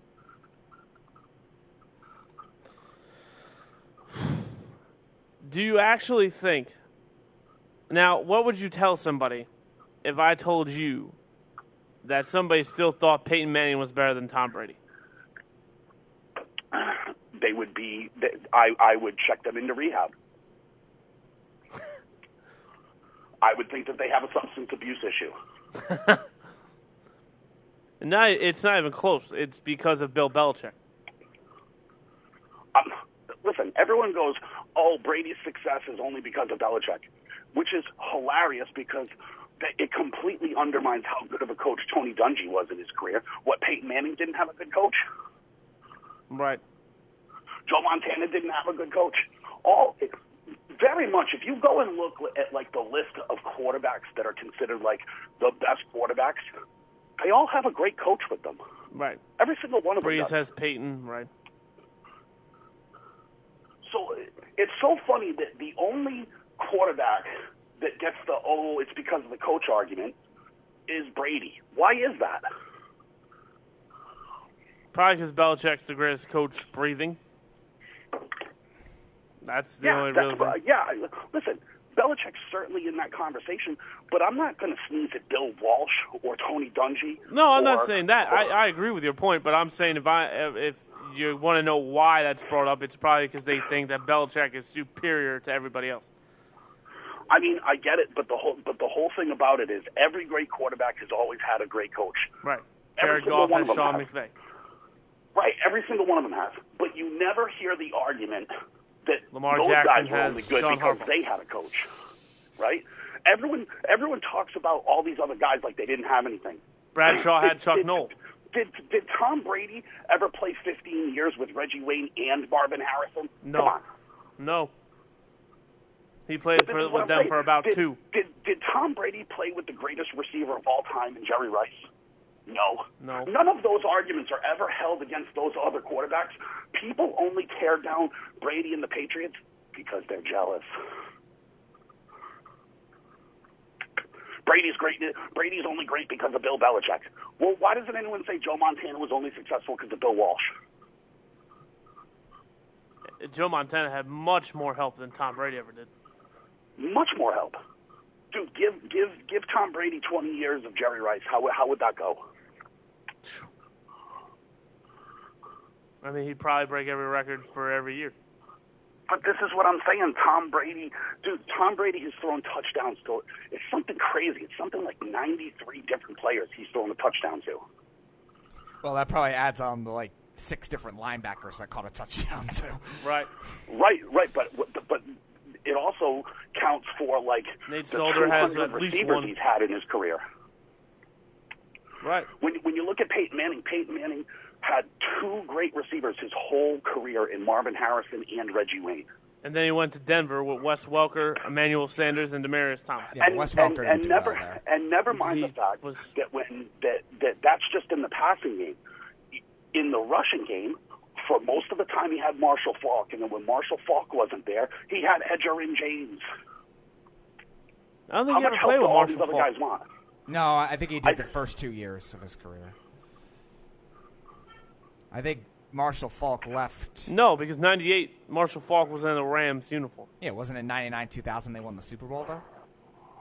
Yeah, but So that Manning would was have been drafted in 98. Yeah, so I think 1 year. He was where 1 year. If you got drafted in Well, 98, fine, then don't count Marshall Faulk, but he had Edgerrin James. No, Edgerrin James is not in the scenes that. And Edgerrin James was there with Reggie Wayne and Marvin No, he Harrison. was. And Brandon Stokely was pretty good, too. He was.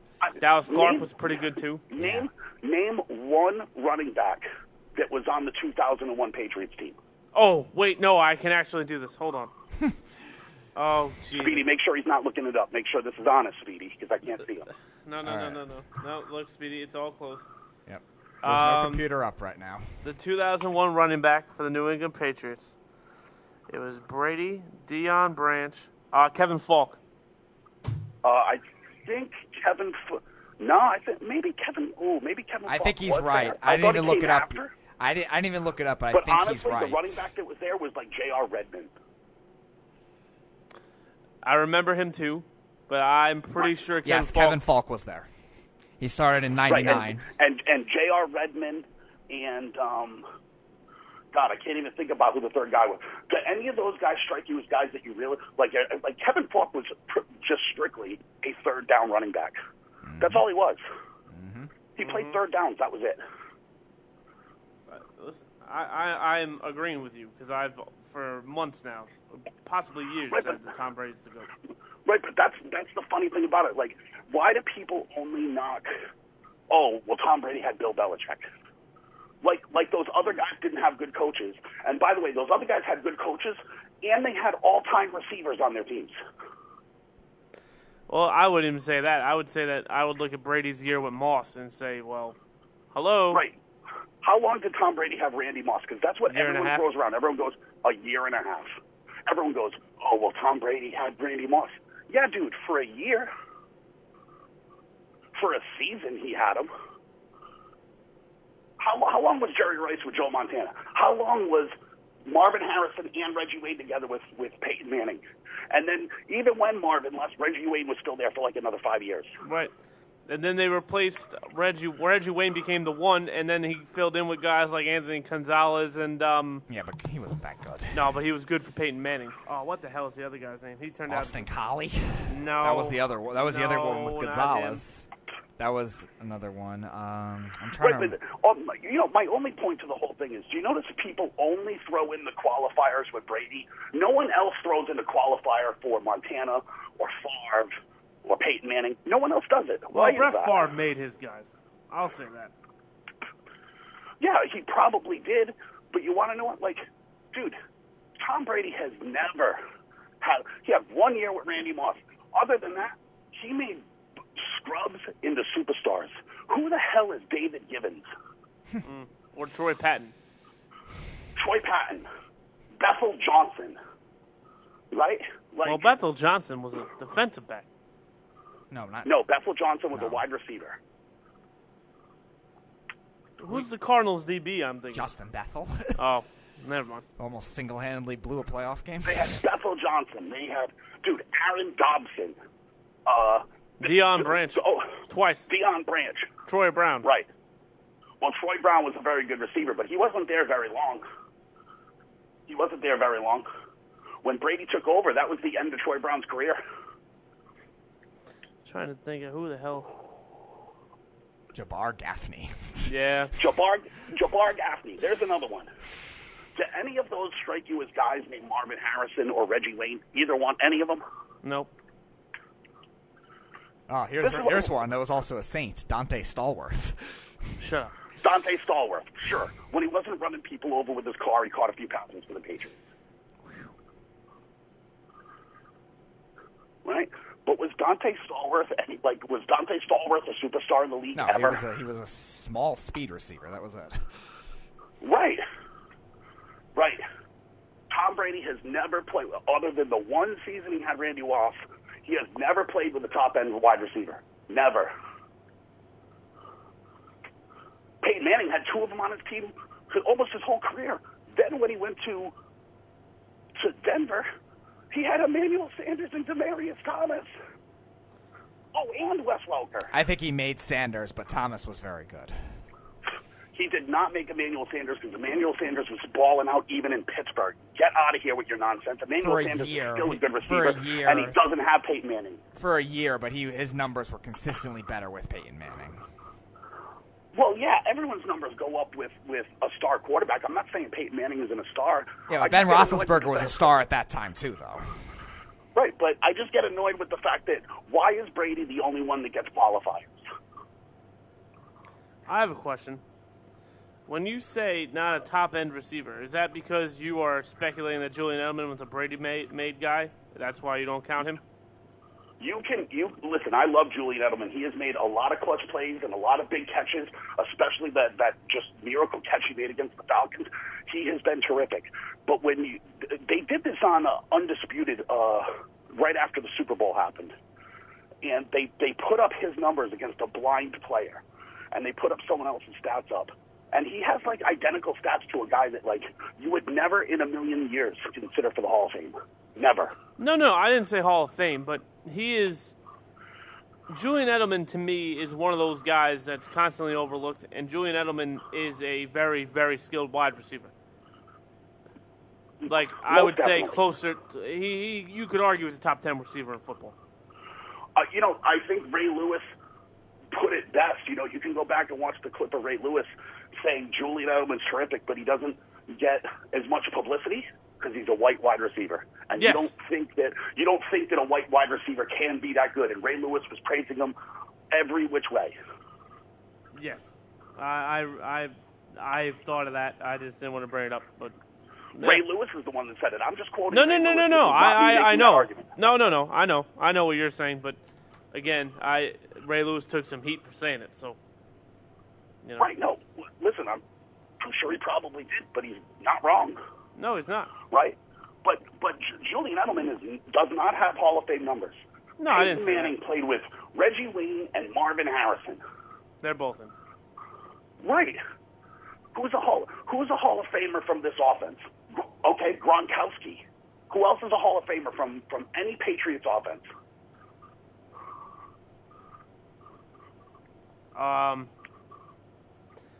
David Andrews might be. No, I don't think he was referring to offensive linemen, though. Well, listen, I don't care. Throw linemen in there if you want, and David Andrews is terrific, but he's only been in the league 4 years. No, I know, but generally speaking, Belichick offensive linemen pretty much stay this way. Yeah, but even so, like they're even short-term success too, though. Like, I think the 2007 Patriots had a phenomenal offensive line, but not a lot of those guys played well after they left the Patriots. Like Trent Brown's going to get exposed down in Oakland. Agreed. No, I think they overpaid him drastically. But like a lot of those guys that were dominant for a while, like Logan Mankins when he went to Tampa wasn't as good. Right, but here's the other thing that people lose sight of, and this is what the Giants lost sight of with Nate Solder when they signed Nate Solder, because Nate Solder's statistics were terrific in New England. They were. Why were Nate Solder's statistics terrific? Tom Brady's got the quickest release of all time. Because Brady throws the ball in under a second. He went to the Giants and got completely exposed for the bum that he is. This is why the Patriots don't pay linemen, really, and they never, this is why they didn't pay Trent Brown. They can get anyone to play left tackle. Right, and Isaiah Wynn's going to be freaking great. Well, truthfully, you know what I actually think is going to happen, Tyler? Because it's actually pretty sneaky. If you go and look at the restructure of Brady's contract, he restructured and gave back enough money to the team to get them to the exact number under the salary cap to acquire Trent Williams. Oh. Do you think New England's going to go out and get the best left tackle in football? It will not surprise me. I'm just telling you, I don't believe in coincidences, and I don't believe the Patriots do anything on accident. No, I don't you're think right. It's an accident that they went and got freed up enough money that all of a sudden Trent Williams would fit in perfectly. I don't believe in that accident. Now, do you think they'd sign him long term, or that he's just going to play there, earn big bucks, I don't think and that leave? I don't think that they need to sign him long term because they have Isaiah Wynn. The problem with Isaiah Wynn is he tore his Achilles last year. Right. And, right. He's kind of on a trial year kind of thing. Right. So, it's clearly a redshirt year, so you still don't know if he's ready for the NFL. Well, right, but how are you going to figure that out? Because every other position's pretty much set. Cannon's going to be at right tackle. Thuney and Mason are the other guards, and Andrews Cannon gets hurt every year, so let's stop with that nonsense. Cannon gets hurt every freaking year. But what I'm saying is, you can work Isaiah Wynn into games to get him some work this year, so next year he would be fully up to speed. Okay. Do you see what I'm saying? No, I get it. I think Trent Williams is going to get traded, but I don't know what the asking price would be. who cares what the asking It's going to price be is? a lot lower now. Right. Not only is it a lot lower, but go ahead and look at what the Patriots have done. They traded back a bunch of times in the draft last year. They still have 11 draft picks coming up this year. And they had 12 last year. So they have the draft capital to go and get Trent Williams. So they have the capital, and they maneuvered themselves to exactly the number to be able to acquire him. And with the Patriots, I don't believe in accidents. That would mean, though, that they've already had talks. It doesn't mean that they necessarily need to have had talks. It just you're not telling Tom Brady, hey, listen, we're going to have you restructure your deal so we can go get Trent Williams. Tom Brady's going to know about that. There's still a possibility that they like what they have at offensive line and that they trade for a tight end. I would prefer them to go get a tight end. I would. I like Ben Watson, obviously, but 38 years old, I don't know. I don't know. Maybe Foxborough is where the Fountain of Youth is located. It could be. Tom Brady's certainly drinking out of it pretty fun. That's what I'm saying. There's something in that TB12 water that he's passing around. Well, don't say it that way. He might get drug tested. I mean, they drug test him anyways. You don't think that the NFL would love to nail him? They literally suspended him for nothing. No, I get it. Roger Goodell still hates him, but he won an MVP award and got the last laugh. Right. That's what I'm saying. Now, my whole thing is, do you think Roger Goodell feels any type of way when he has to hand that trophy to Belichick and Brady? Let's be honest. How could you not? How could you not? I mean, if you're objective and honest about the whole thing, right? Roger Goodell has been ducking going to Foxborough for how long? How long ago did it happen? 3 years ago. 3 years. Right. I mean, that's why he got screwed out of an MVP award. Right, and when the Patriots host the AFC Championship games the last 3 years, except for last year, he doesn't show up, does he? Nope. When that's his job is to show up. Right. Why? He's clearly ducking it. You know he feels a certain type of way about it. And you know he feels a certain type of way about Bob Kraft when Bob Kraft grabs the trophy and goes, this is the sweetest thing that's ever happened. Well, that's probably after he went to the foot massage. Right, but you don't think this is, you don't think that, like, things like that, like, you know, those jabs don't bother him? Oh, they do. Of course they do. The fact that Bob Kraft and Jerry Jones are trying to get him out probably bother him too. Well, think about why that happened. No, they're right. I agree with Jerry Jones for once on that. I agree. What the NFL did to Tom Brady was the single most important thing that's happened in the league in the last 10 years. No. It's what? No, it is, because the NFL has never been able to suspend players for absolutely zero reason until Brady. Right. And since Brady, who was the other one that got it? Nobody. But here's the thing. Zeke Elliott.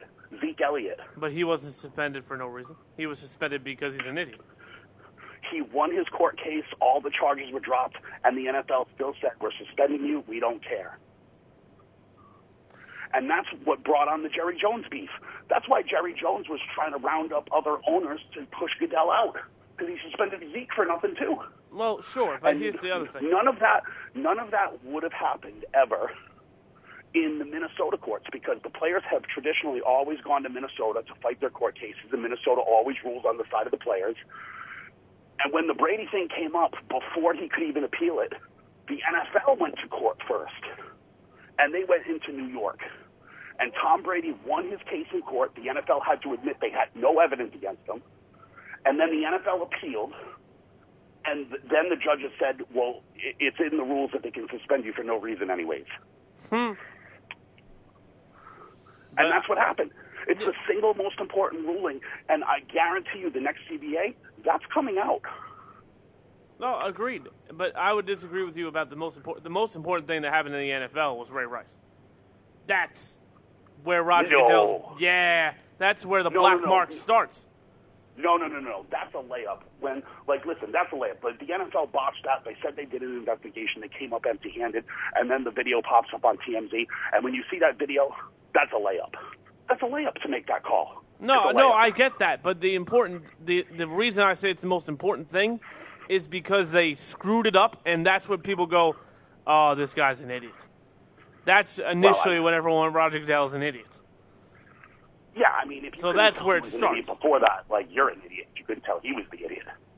Well, you know, I like to give people the benefit of the doubt. Do you play poker, Tyler? Yes. You know what the old saying in poker is, right? If you look around the table in poker and you can't spot the idiot, it's you. You're the idiot. Right. So if you couldn't tell Roger Goodell was crazy before that, I don't know. I can't help you. No, I like to give people the benefit of the doubt, but, you know. Yeah, but that's the single most important thing that happened, because before that, Roger Goodell couldn't just suspend for any reason. Then he became drunk with power, and he can do whatever he wants. Hey. Which is even more curious with the Tyreek Hill thing, right? If you can just start suspending players for no reason, why is Tyreek Hill playing? Yep.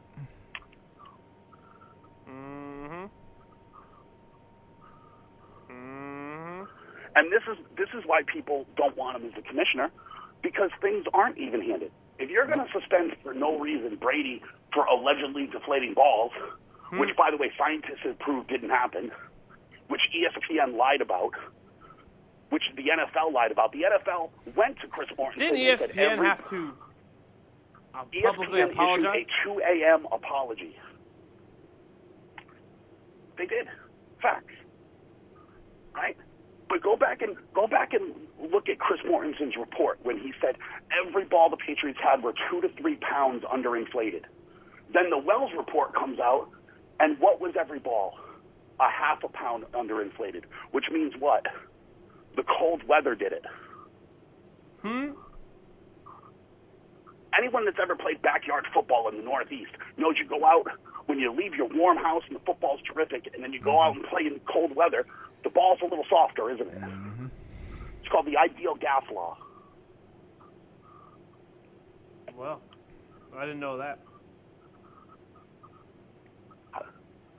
That's what it is. And all of the balls that the Patriots had fell within the drop in pressure from the conditions that night, which was also in the Wells report.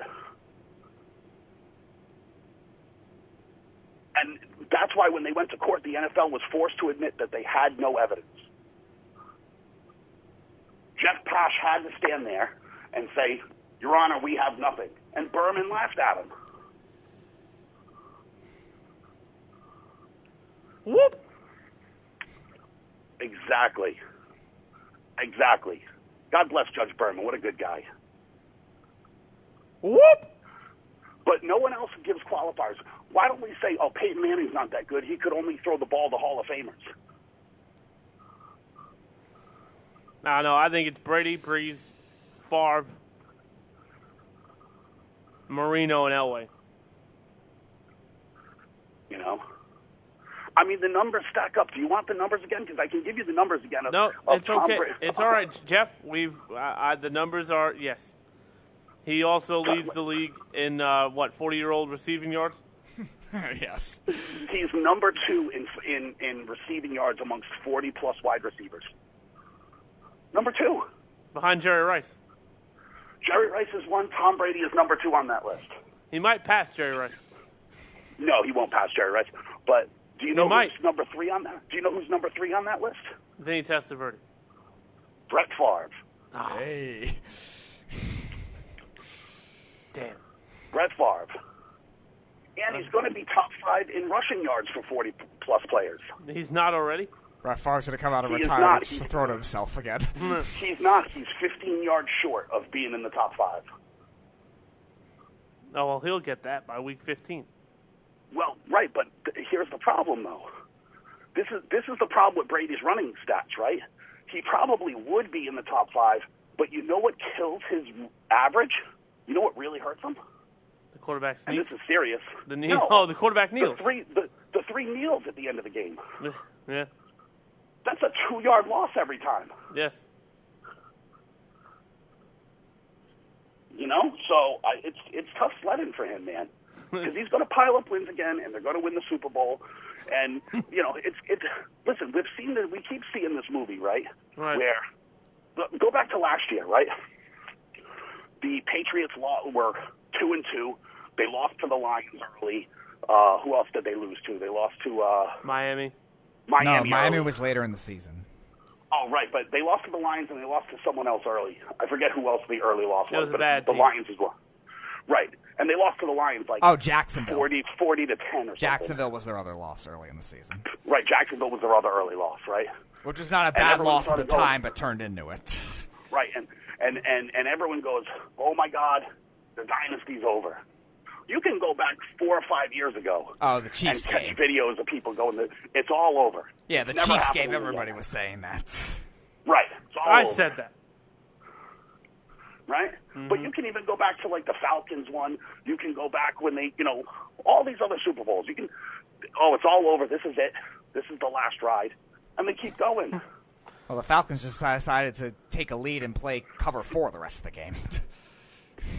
Well, that's what teams do. But you want to know what the reality of the situation is, though, Speedy? The Patriots still had to make plays. They did. Dante Hightower still had to come off the edge and smush Matt Ryan and cause a fumble. That is true, which Dante Hightower at that time was used for coverage, and that was really it. They had to... Right, they still had to make plays. Yeah, they still had to surprise them in that respect. And not only did the Patriots still have to score 2 touchdowns, they still also needed 2 two-point conversions. Right. And stops. So I don't know what to tell you. The Falcons didn't have the best game plan. That's for sure. No, they did. They did for 2.5 quarters, and then they got away from it. Right, but why did the Patriots not get credit for never giving up? No, I didn't say that. Because a lot of teams would have. No, I didn't say that. But they never. No, but that's never the conversation, though, right? The conversation is always, the Falcons blew it. No, my argument usually is with people who think the Falcons' offense blew, which I think is nuts. I don't think they blew that at all. The Patriots still had to play. Mm-hmm. Jeff, sir. Then they still had to score in overtime. No, of course. Right? All I know is, you're going to have to start saying some crazy things because I can't agree with you for an hour and a half. But this is the problem, Tyler. People always throw in qualifiers to tear down the Patriots. Why do we never hear the qualifiers about anybody else? Everyone pretends like Bill Walsh wasn't with Joe Montana, that Tony Dungy wasn't with Peyton Manning, that Sean Payton wasn't with Drew Brees. Can you imagine if Drew Brees had gotten stuck with Jay Gruden? Stop. I think Brees would still be a top 5 all-time quarterback, though. Yeah, but if he was on the Redskins, he'd probably get hurt again. Well, can you imagine what would have happened if Drew Brees had gotten stuck with Mark Trestman? Oh, God. He was only going to be there a year. Or what would have happened if Drew Brees actually went to Miami? I thought that's where Trestman was. No, Trestman was the he was? was the horrible coach in Chicago. No, I know that. I don't. Was Trestman in Miami at that time in 05, 06? Oh, Tyler? He might have been a coordinator there. No, I know. I thought he was later. I didn't think he was then. But everyone pretends that Tom Brady's the only one that had a good coach with him. Right, Flacco. Meanwhile, Tom Brady only ever had a coach. Right. Curtis Martin was there for a couple of years, then he went to the Jets. That was the best running back he ever had, Curtis Martin. And he was only there 3 years. Brady never played with Martin. I think he did. No, I don't think so. I think Martin went to the Jets. I think I checked. Brady was drafted. I think I 2000. checked that 2 days ago on Errol's show. I think Curtis Martin left for the Jets in the 90s. Oh man, I thought he was there. No, I really thought he was there. But that helps your point anyway. Well, whatever. I'm just saying, 98 was his first year with the Jets. But that's the thing. Look at the group of running backs Tom Brady's had. Marshall Faulk, Kevin Faulk's the only guy anyone ever names, right? They had a whole group of bums otherwise. Right. Shane Vereen, how'd that work? Speedy, you're a Giants fan. How'd Shane Vereen work out? Misused by dumb coaches. Right. Stephen Ridley when he left the Patriots? He was in Pittsburgh. He was with the Jets. How did that ever work out? I don't think he caught a pass. I think the injuries hurt him because he was a speed running back, and as he got older with the injuries, that really hurt him. Deion Lewis in Tennessee, how's that working out? He was good for the first half of the season, then died out. I mean, but this is what I'm saying. You know, it's just, you know, the Patriots win on depth. They don't win with stars. Right. If you go and look at the Patriots running back core right now. Oh, that's a good running back core, though. It's a very good running back core, but you know what's hilarious about it? All 5 of their running backs together cost less than one Le'Veon Bell. Sonny Michel, though, is going to be a really good running back in this league. Right, but is he a good running back yet? He's okay. He got hurt a bunch of times last year. I wouldn't say a bunch. He did? Yeah, 2 different times. What are you talking about? He got hurt a bunch of times. 2 different times. Yeah, but 2 is not a bunch. For a young running back, For can a be rookie concerning. running back? That can be concerning. I'm concerned, but I wouldn't say it's a bunch. It's already an injury-prone position to begin with. I would say that would be concerning. Well, listen, he's not Saquon Barkley. He's going to be, he's good. Joe Mixon got hurt his rookie year. I'm not concerned. He's probably going to be a pretty decent running back, right? Is James White all that spectacular? As a pass-catching back, yes. Right, but that's all he is. He's not a running back. No. Burkhead's the same thing. Right? You know, does anyone else in the league want Rex Burkhead? No. But he works on the Patriots. Danny Woodhead. With the Patriots. Danny Woodhead. Okay, Danny Woodhead actually might be the most successful guy, other than Curtis Martin, might be the most successful guy under the Belichick era that's ever left and played well. Because he was pretty good in San Diego. Yeah. Right. He actually started for a year when Melvin Gordon was struggling. But you know what the whole thing is? You know who let both of them go? The New York Jets let Danny Woodhead go. Well, I mean, come on. You know, I mean, you see what that team is. Do you think the New York Jets front office could freaking spot talent if it slapped them in the face? I mean, Le'Veon Bell slapped them in the face. You're talking about the same team that had Mark Sanchez start for 2 years following the butt fumble. I mean, that's a good point. I think they had a pretty good young quarterback the whole time and never gave him a shot. They went and got Crazy Eyes from Mr. Deeds to be their head coach now. I like Adam Gase, though. I think he's going to do good. All right, here's an actual question. What about Adam Gase's track record makes you possibly believe that he's going to be successful? He took a Miami team with less talent and won 7 games. I don't think that Miami team had less talent. They had Jarvis Landry on that team. They had Hartline was a good receiver on that team. They had the players on that team. No, I think Hartline was gone by then. But look at the running back. Le'Veon Bell's the best player he's got, period. I think it was only Parker, Stills, Landry at that time. I think Hartline even was gone. then, Kenny Stills and Parker and Landry, that's pretty good. Right, but the Jets' defense is so much better than that Dolphins' defense. No, the year he's talking about, that Dolphins defense was good. The playoff year for them. The Jets' defense is going to be good, too. Top 5 defense, easy. You know, and that's the other thing with the Jets, too. What makes anyone believe that Le'Veon Bell is going to be injury-free and be the old Le'Veon Bell? I don't think it will be this year. I don't think it will be this year. I think you're going to see it more later in this season than into next season. I mean, he just missed a whole year of football. Like, do you think that bodes well for him? Ezekiel Elliott's about to miss 2.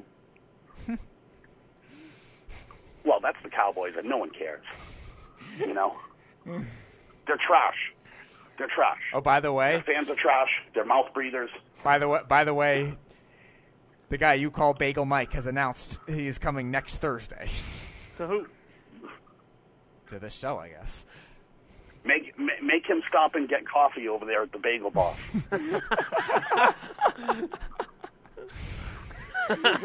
So, Jeff, can you call in next Thursday?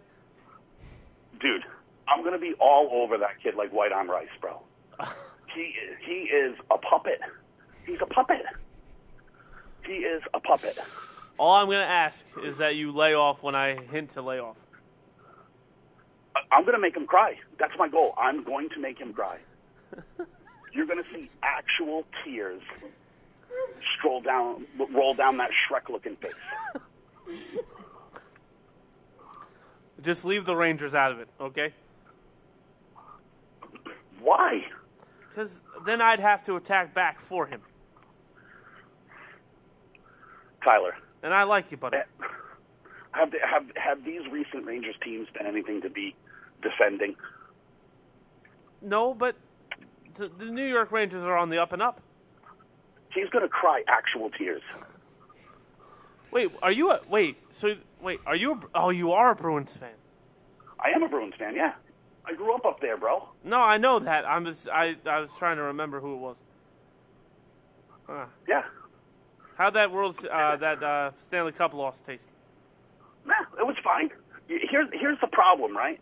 It was disappointing. They lost. But you know what eases the blow? We won 2 out of the 4 sports that year. He's got a point. I mean, how much winning can possibly happen? 4 out of 4? I don't think you realize in the, I don't think any city can do that.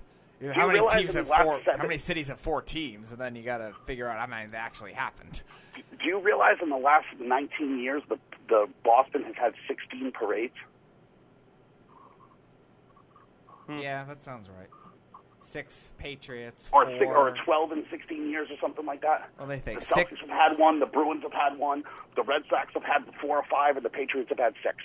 Yeah, so the Patriots' first one was 2000-2001. So the Celtics had 1 in that time. The Red Sox had 4. The Patriots obviously had 6. So 10, 11, 12. So 12 in 17 years. Yes, so it would be 12. I mean, seriously. Do you know the cost to taxpayers to have to sweep up confetti? It's outrageous. Why everyone leaves? Do you know what I'm saying? So, okay, everyone's like, the Bruins lost. Yeah, they lost. It was disappointing. I thought that they were the better team. Dude, even in the Game 7 loss, they still outplayed St. Louis, but that's what happens in hockey if a goal gets hot. You can lose. Yeah, and Binnington was always great at bouncing back after bad losses. So it doesn't bother me. I'd rather lose in the Stanley Cup Finals than to be the Rangers and perennial miss the playoffs. Yeah, but you realize that we're going to make the playoffs. That hasn't been the Rangers. That's not the I would slow down on that. And listen, I'm just as excited as you are to see what Capo is, or Capo, or Capo, whatever the P's and the K, wherever the P's and the K's go in that dude's name, whatever it is. I think he's going to be a good player too. But he hasn't played 1 minute in the NHL yet. Are you forgetting about our actual best player? What's that? Are you forgetting about the Rangers' best player? No, I'm not forgetting about any of the other guys they got. Yes, I know they went and got Jacob Trouba, and I know they went and got Artemi Panarin, and I know, they had a good offseason. You know who had a better offseason in that area? The New Jersey Devils. You're on crack. What? Dude, you're excited for the number 2 draft pick. They got the number 1 draft pick. Okay, and they got a guy in PK Subban that's going to play 3 minutes and get hurt. You don't know that. Stop. And really, what is Taylor Hall? What is he? He was a league already MVP there. 2 years ago? He was already there. A league MVP 2 years ago?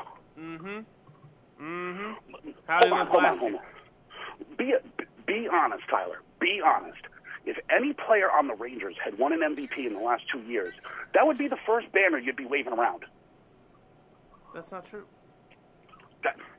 It is true. Stop it. No, it's not.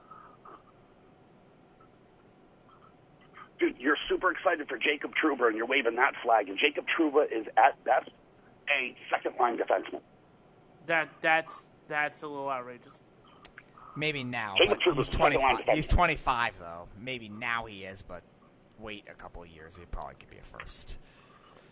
And Panarin If you had is an- by far if the you best had- player in the tri-state area.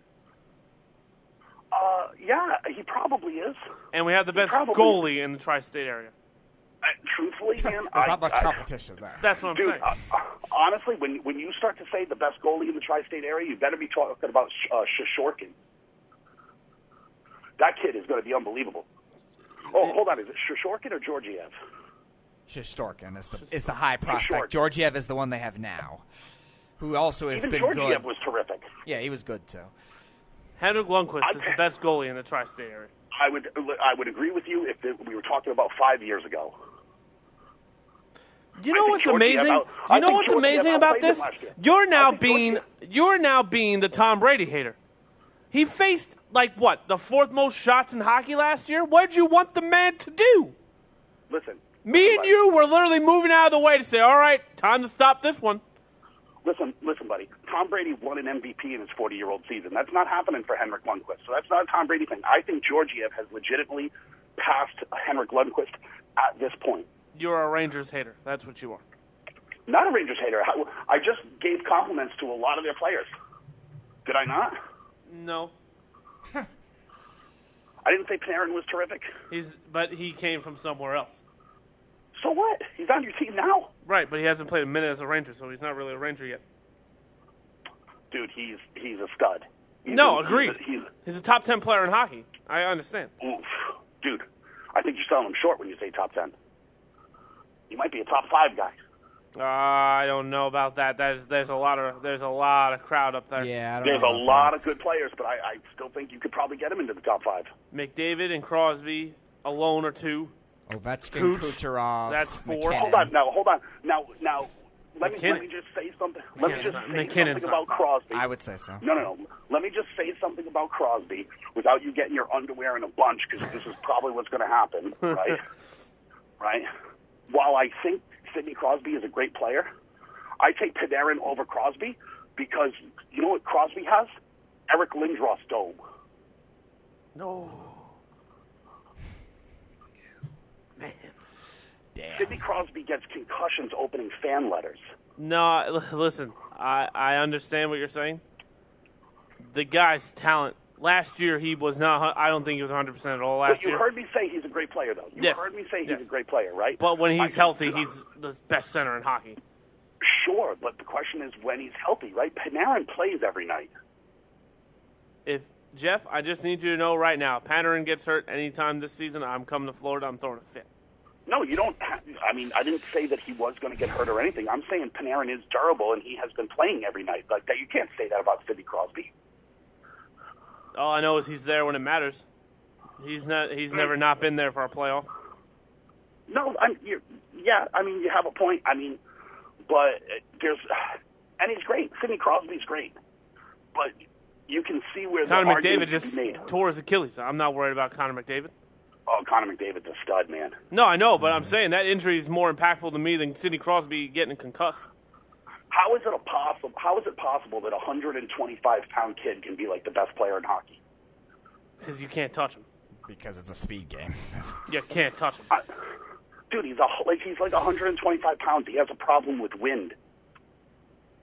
Yeah, I don't know, but the guy's like, you ever see the Mighty Ducks? Yeah, like 30 years ago. Yeah, well, that's how old you are. But anyway, for the most relative kids, he's like the speed demon that can't stop. Well, I mean, he can stop, though, but... Well, you know what I mean. I think his name was Mendoza. But, yeah, I mean, I would have Panarin in the top 5. I really would. So who are you taking out? Crosby? I'll tell you what, my top 5 would probably be McDavid. Mm-hmm. Gosh, there are a lot of good players. There are. I gotta put Ovechkin in there. I gotta do it. He's the best sniper in hockey. He really is. It's not even close. It's amazing that team kind of like underachieves every year with the amount of talent that's on that team, like TJ Oshie and Kuznetsov. Oshie to me is the most underrated star in hockey. So I'd have Ovechkin in there for sure. Tarasenko's another guy you can consider. Okay, yeah, that's fair. I wouldn't have Patrick Tarasenko Kane. in there. I got Patrick Kane for sure. I would have in there. Kucherov. 3. I'd have Patrick Kane. Yeah, but you want to know what the problem was with the Kucherov thing and his numbers? When you look at that line, right? He's on a line with Braden Point and Stamkos. And no, Point's no, the center. Stamkos is a second liner. The Gondar kid? What's his name? Yanni Gorde? Oh, Gord. Yeah. No, Yanni Gord's on their third line. Okay. He plays with like Adam, whatever his name is it Kaloran then? No, Kaloran's a third line guy also. Oh, okay. I'm trying with Palat. It's Gord and Palat and Kaloran. I'm trying to remember who that top line was. It was Braden Point and him. I mean, dude, it was like the top scoring line in the league last year. Because of Kucherov. It was. I mean, you can say that, but when other guys are putting pucks in the net and stuff, I mean, is it just because of him? I mean, he had 80 assists. Yeah, I'd say he had something to do with it. Right. Well, listen, and I'm not. But here's the argument you can make, though, right?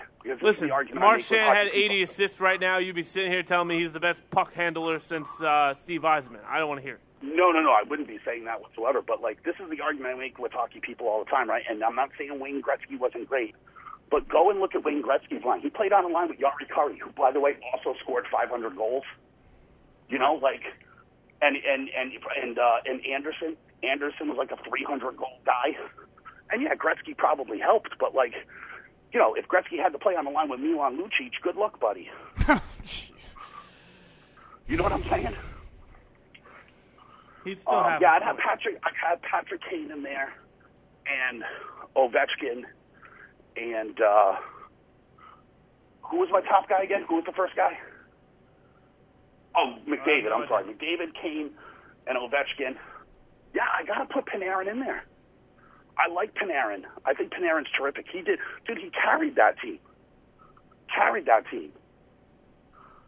And then, geez, I hate to do this because it's just going to sound ridiculous, but I think Austin Matthews needs to be in there. Not yet. Not yet. He could get there, though. All right. Well, if not Matthews is terrific. Does John Tavares is pretty good. And I know on Long Island you guys don't like him because of the whole thing. I get it. I didn't like him when he was here. But John Tavares has always been a top 5 center in the league. No. That's what Islander fans would like to tell you. No. Oh, I think John Tavares is pretty good. I mean, there's a lot of guys. McDavid, Crosby, and Stamkos are 3 right then and there. Yeah, I'd have Panarin ahead of Stamkos. Really? Yeah. Well, no, you said I'm talking about Tavares. Those okay. are 3. Then you got guys like Kopitar. Bergeron was better than Tavares for years. You notice we haven't named a New York Ranger yet? That's kind of suspicious. Oh, because they let all their... First of all, for years I was told Derek Stefan's our amazing center that can't win a face-off or pass. So I was like, all right. Bagel Mike's top 5 right now, in order, is Capo Caco, right? And then he has Panarin after that. And then he's got Lundqvist and Trouba. And I don't know who else is a bum that's on New York. Stahl. That's Bagel Mike's top 5. Oh, God. Mark Stahl. You know? Actually, you know who the 5th is in that one?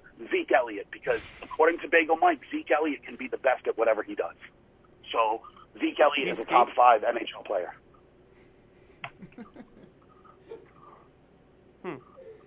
That's interesting. I don't know. I would have Panarin in there. It's hard not to have Panarin in there. It's like, not. He's top 10, though. He's definitively top 10.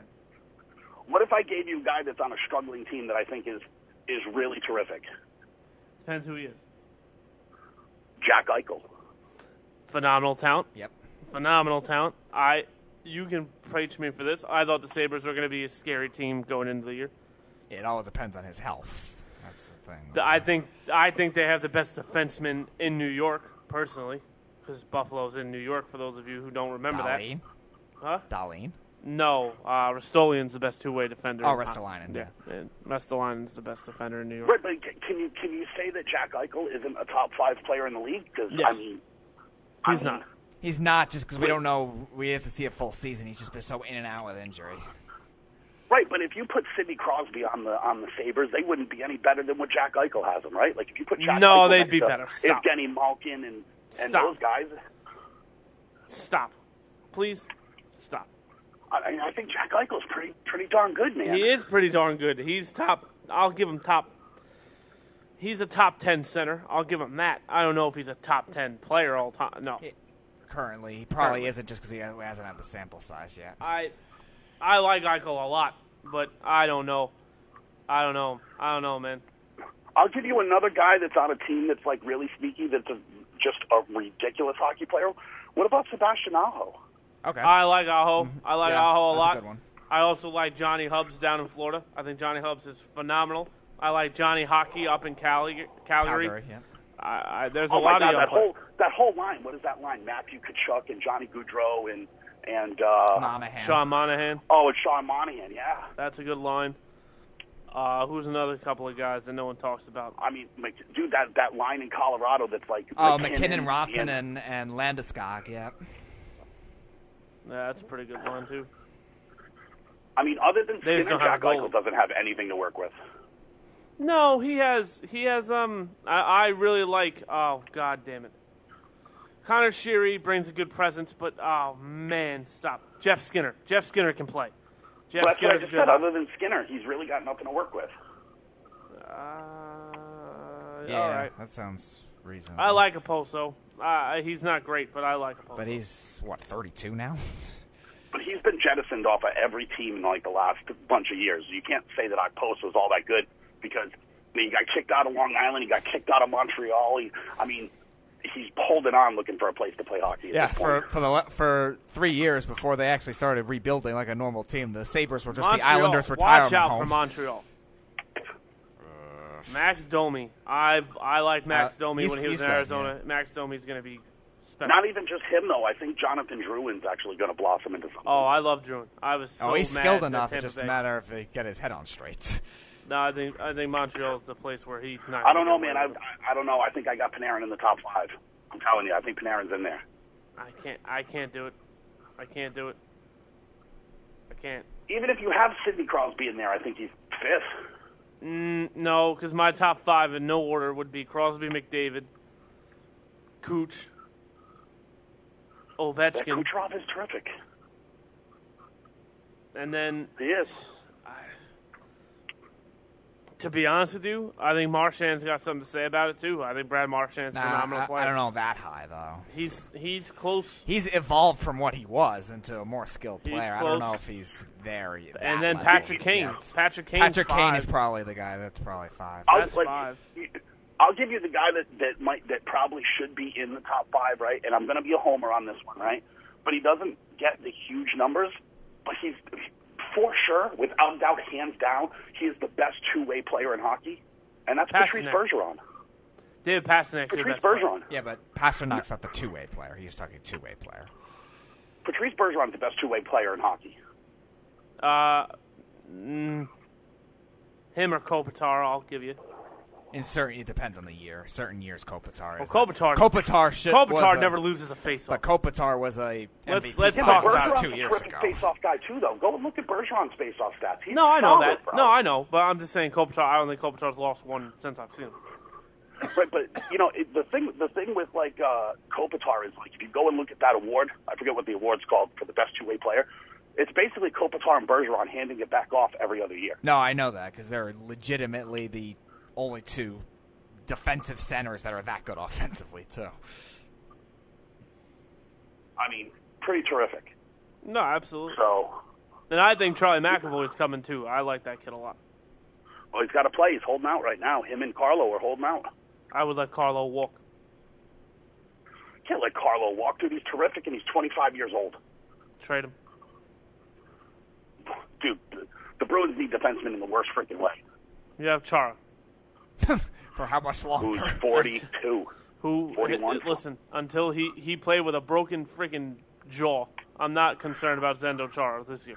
Listen, I get it, but you don't trade 25-year-olds to keep a 42-year-old. You just don't do it. No, I'm not saying to keep him. I'm saying you get a defenseman that's willing to go. You got to keep Carlo. He's awesome. He's a really good top 4 defenseman. Kevin Millar still there? Kevin Miller is still there. Kevin Millar would be the first baseman. No, I know, but I always think it's Millar. I always call him that. I don't know why. Right. Yeah, but he got hurt last year. He missed the whole second half of the season and then the whole playoffs. Right. That's an extra 120 hits, 120 blocks. Yeah. So.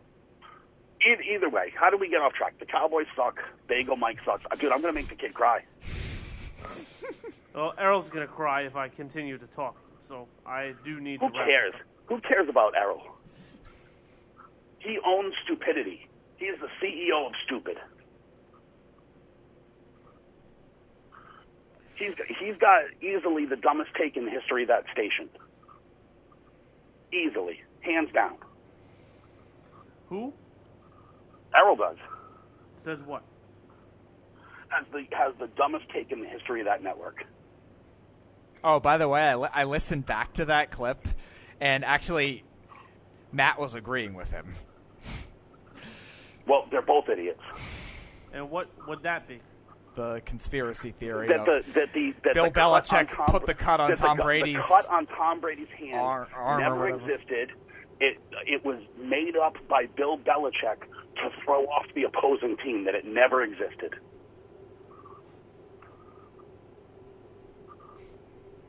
Well, no. He literally made something up and was like, no, that happens. They do it all the time. Really? That's the stupidest thing I've ever heard. I mean... He conjured up an injury and conjured up the fact that that injury never happened. And he clearly had a giant 4-inch gash on his hand, in the middle of his hand. Mm-hmm. And that's easily worse than Bagel Mike's Zeke Elliott, Barry Sanders comparison. No. Mm-hmm. You could at least stack up stats against stats that are real. Errol made up something and said it never happened, and he conjured up this whole thing that Belichick made it up, that it came out of thin air and it didn't really exist. Yeah, but Ezekiel Elliott is probably per year 300 yards. Stupid. 300 yards behind Barry Sanders with the offensive line. Now you adjust to that offensive line, you're losing a good 400 yards. Listen, I'm not saying that one isn't stupid because, listen, it's colossally stupid, right? Mm-hmm. Like, Bagel Mike should get out his helmet and coloring book and just use crayons for the rest of the day after saying something like that, for sure, right?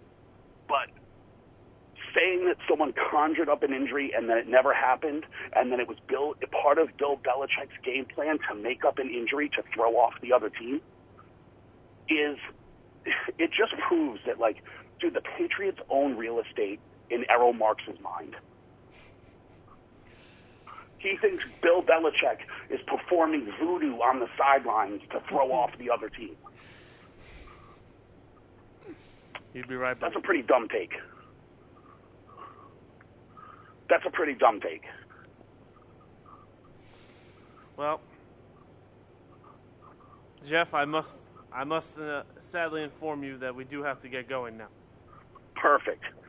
Well, you send me a message, Tyler. You let me know when Bagel Mike is showing up. I'm going to make the kid cry. It's my goal to make him cry. I'm going to make an adult cry actual team. Now, Jeff, can I ask you a question? Sure. What happens if he doesn't cry? Oh, he's going to. No, but I like hypotheticals. So if he doesn't cry, what will you do? Oh, dude, he's going to. No, once again, it's a layup, Tyler. It's a layup. Can we get a little bit of a preview as to what you'll say? Dude, 100%. Like, you say anything to that kid about the Cowboys, it's like he has, like, sand in his bathing suit line. Like, he's just all itchy there all of a sudden. You know what I'm saying? Like, he is just the biggest crybaby when it comes to the Cowboys. So you're only attacking the Cowboys?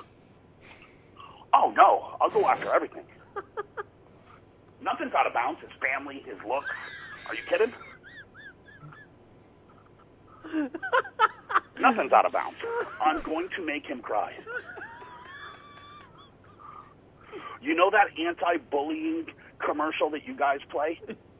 You play it because that's how bad it's going to be when I make him cry. I'm going to be the reason you guys play an anti-bullying commercial. What did you two ever do to each other? He's just got the worst takes in the world. Oh. He's got the worst takes in the world. Dude, everything out of his mouth is the Cowboys are the greatest team, and they're not. They're trash. They're garbage. They've had nothing to... Dude, he's like, Jason Witten is the difference maker. Dude, Jason Witten was terrible at announcing games, and he was so bad at that, he was like, what can I also be awful at? Oh, playing tight end again.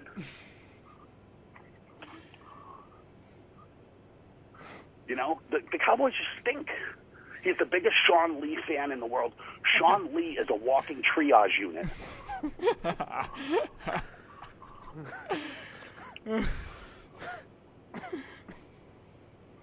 Right? And he loves it. He loves it. Sean Lee is what they're using for spare body parts to put Jalen Smith on the field. Oh, God. Well, Jalen Smith's probably not going to be a Cowboy very soon. You know? I mean, it's terrible. It's terrible. And then you get to listen to him whine over contracts, right? Because they just moronically gave DeMarcus Lawrence $100 million. And he still thinks they're going to pay everybody somehow. And you're right. And they're still right. Little does he know those are going to be the only 4 guys on the football field. Right? It's just going to be DeMarcus Lawrence on defense, and then with Amari Cooper playing cornerback. You know, like, they don't have room to pay everybody. They don't. You know? And you're going to see him cry about that, too. Because, listen, he's going to get a rude awakening. When Zeke sits out this year and they don't pay him, and the Cowboys... Dude, go and look at that schedule. Without Zeke, the Cowboys have a legit chance of starting like 1-5 or 1-6 or something. No, you're right. It starts off pretty brutal. They'll beat like the what do they opened the season against the Giants, I think, right? Yeah, at home. Right. They're going to win that game because let's face it, the Giants are terrible. No offense, but everyone expects they're going to be better, right? We know the miserable offseason. Well, listen, I don't want you to think I'm taking shots just to take shots. I mean, that's just the general consensus, right? Everyone thinks the Giants are going to be bad, right? No, they're easily a bottom 3 team. Right. So they'll win that game, but then go and look at the rest of the schedule. Without Zeke Elliott, Washington, week 2. Home against Miami, week 3. Who did they play week 2? At Washington, week 2. Oh, loss. Then they're home to Miami, week 3. They should win that. They probably should win that. Then they got... At the Saints, they'll get destroyed. Loss. Oh, that's a loss. They got Green Bay at home. That's interesting. And angry Aaron Rodgers after last year, that'll be a loss. Then they got at the Jets. That could go either way. Dude, Tyler just said it. The Jets are going to have a good defense. The Cowboys might not make it over midfield until the second half of the game against the Jets. All right. Then they got home against the Eagles. Oh, loss. Eagles are the best team in that division, right? Right. Eagles are the best team in that division. That rivalry also benefits the road team. Rivalry. Rivalry? I'm not Wile E. Coyote. You said rivalry? Well, he's got Bagel Mike's list. Oh, God. No, but regardless, like the road game, the road team seems to favor that rivalry for the most part. Right, but right now they've won 2. Right now they've won 2 games: the Giants and Miami. All right, so then they got the Giants again. Okay, 3 wins. No, the Giants probably win that one at home. I don't know. The Giants always win games they're not supposed to. All the time. I don't know. Oh, I wouldn't bet on it. This is Tyler's win. Then they're home against the Vikings, where Tyler will probably have them winning. No, I think I actually gave that game to the Vikings. Oh, really? Yeah, Vikings are going to kill them. No, I think I did give it to Dallas because Kirk Cousins doesn't beat good teams. Right, but here's the other thing, though. The Vikings are going to have a full season and a healthy Dalvin Cook, though. That could be a big difference maker. Yep. Hold on. What week is that? Week 5 or 6, 10. 7? Week 10. 10. So through 10 weeks, they have 3 wins. All right, then they're at Detroit. They should win that. Oh, Detroit's a very good football team. Dude, you got to think, how are they going to make first downs without Zeke Elliott? I don't know about that. Detroit's secondary and linebackers are terrible, besides Slay. Detroit's gotten a lot better, though. They went and got Trey Flowers, and they went and got the tight end from they got Jesse James from Pittsburgh. And yeah, but you're overloading but you're overloading what you already had. You're not improving anything. The power rushers on that Lions team were never a bad thing. They need speed rushers. But the Lions have the potential to be the most improved team in the league. They do. I don't think so. I agree, Jeff. I don't see it. I don't think they improved their holes. I said most improved, right? Like, I'm not saying they're going to be great. I'm just saying they were terrible last year. They could be the most improved team in the league. I don't see it. I'll take Detroit in that game. So then they Let's say they win that. Let's say Dallas wins that game. There's 4 wins. Okay. You're in week 12 and you've got 4 wins. All right. Then they have the Patriots, where they'll get destroyed. Oh, come on! In New England, we call that a layup. All right. Then they're home to Buffalo, week 13. Okay, that could be a win. Buffalo's not very good. They could win that could be a win. Buffalo's the most average team in football, so they could. Right.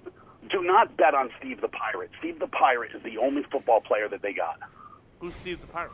Really? Cole Beasley. That is literally a great analogy. He looks like Steve the Pirate from Dodgeball. From Dodgeball. Oh, crap. All right, my bad. I screwed up. Go ahead. Good thing this wasn't tomorrow. Tomorrow is actually 8-8. Oh, actually, they also did go and get John Brown, too. Buffalo could be improved as well. Yeah, they'll improve from 6-10 to 8-8. And I think they had a great draft. They had a good draft. I don't say great. That Oliver's going to be a monster. Still, give that one to the Cowboys still. Give it to the Cowboys still. That's 5 wins through 13 weeks. All right, then week 14 at Chicago. Loss. Oh, come on now. That's a good run defense. That I would say that is a loss. Dude, mark that game on your calendar because that's the day Jerry Jones had to buy a headstone for a quarterback. Ooh. Khalil Mack might kill him. Ooh. The best defensive player in football. Not Aaron Donald. And let's not forget about the other guy on that defense that's going to be a beast. Leonard Floyd? Stop it. Roquan Smith. Well, all right. Although you meant pass rushers, not. Roquan Smith, linebacker, he's the same rushing linebacker that Khalil Mack is. I mean, he's a run stopper. But he's still a run stopper. No, I know that, but Khalil Mack is not a run stopper. Khalil Mack is a run stopper, too. No, he is. Khalil Mack is whatever he wants to be. Right, thank you. Okay. He has no limitations. I know that, but neither does he was all-pro in the same season at 2 different positions. Yeah, there's no way the Cowboys win that game. No. Khalil Mack alone will win that game. The only question is how many players the Bears hurt. 3. That's the question. 3. All right, Zach Martin, Dak Prescott, Alfred Morris. Alfred Morris. Yeah. So week 15, they got home to the Rams. I'll give it to Dallas. I gave that game to Dallas. Against the Rams, the highest scoring offense in football, because here's what you got to think. The Rams are going to take a step back. Super Bowl hangover. I mean, say what you want. They averaged 33 points a game last year. The Cowboys are going to average 13 points a game this year. Right. All LA has to do is score 2 touchdowns, and the game is over. They do have a bad. You got to remember, there's no Zeke Elliott on this team. They do. Well, okay, but they do have a bad outside run defense too, which is probably going to be what those other guys are going to be, and they also struggle against the slot receiver types too, which Dallas is going to have to rely on too. So it's possible that they could lose that as well. And the Cowboys themselves also have a good run defense to stop Gurley. Yeah, but I mean, LA can put up points, man, and I just don't know how many points Dallas can possibly score with the team that they currently have. I mean, it's possible, but I'm really worried about that offensive line now for the Rams. They All lost right, a lot in the offseason. Who cares? Tyler says Dallas wins. That's 6 wins, and we're in week 15. All right, so week 16 at Philly. Loss. And then week 17 home to Washington. Loss. Okay, you say loss, but let's even give them that game. That's a 7-win team. That's a 7-win team where you're giving them a miracle win against the Rams, right? And you're also They got 2 layups in Miami, or 3 layups in the Giants twice in Miami. Right.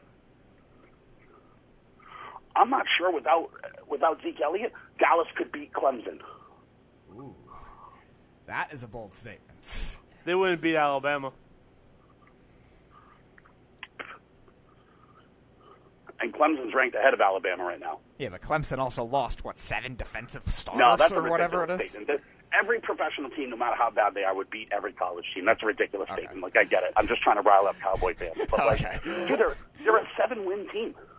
No, I actually think that Alabama could beat Dallas.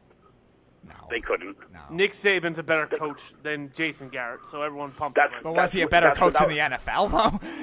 He wasn't that's that without good of a question, coach but- in the NFL. That's without question. But here's what you're missing, though, Tyler, right? Is the Cowboys have 53 NFL players. There's maybe 10 NFL players on Alabama.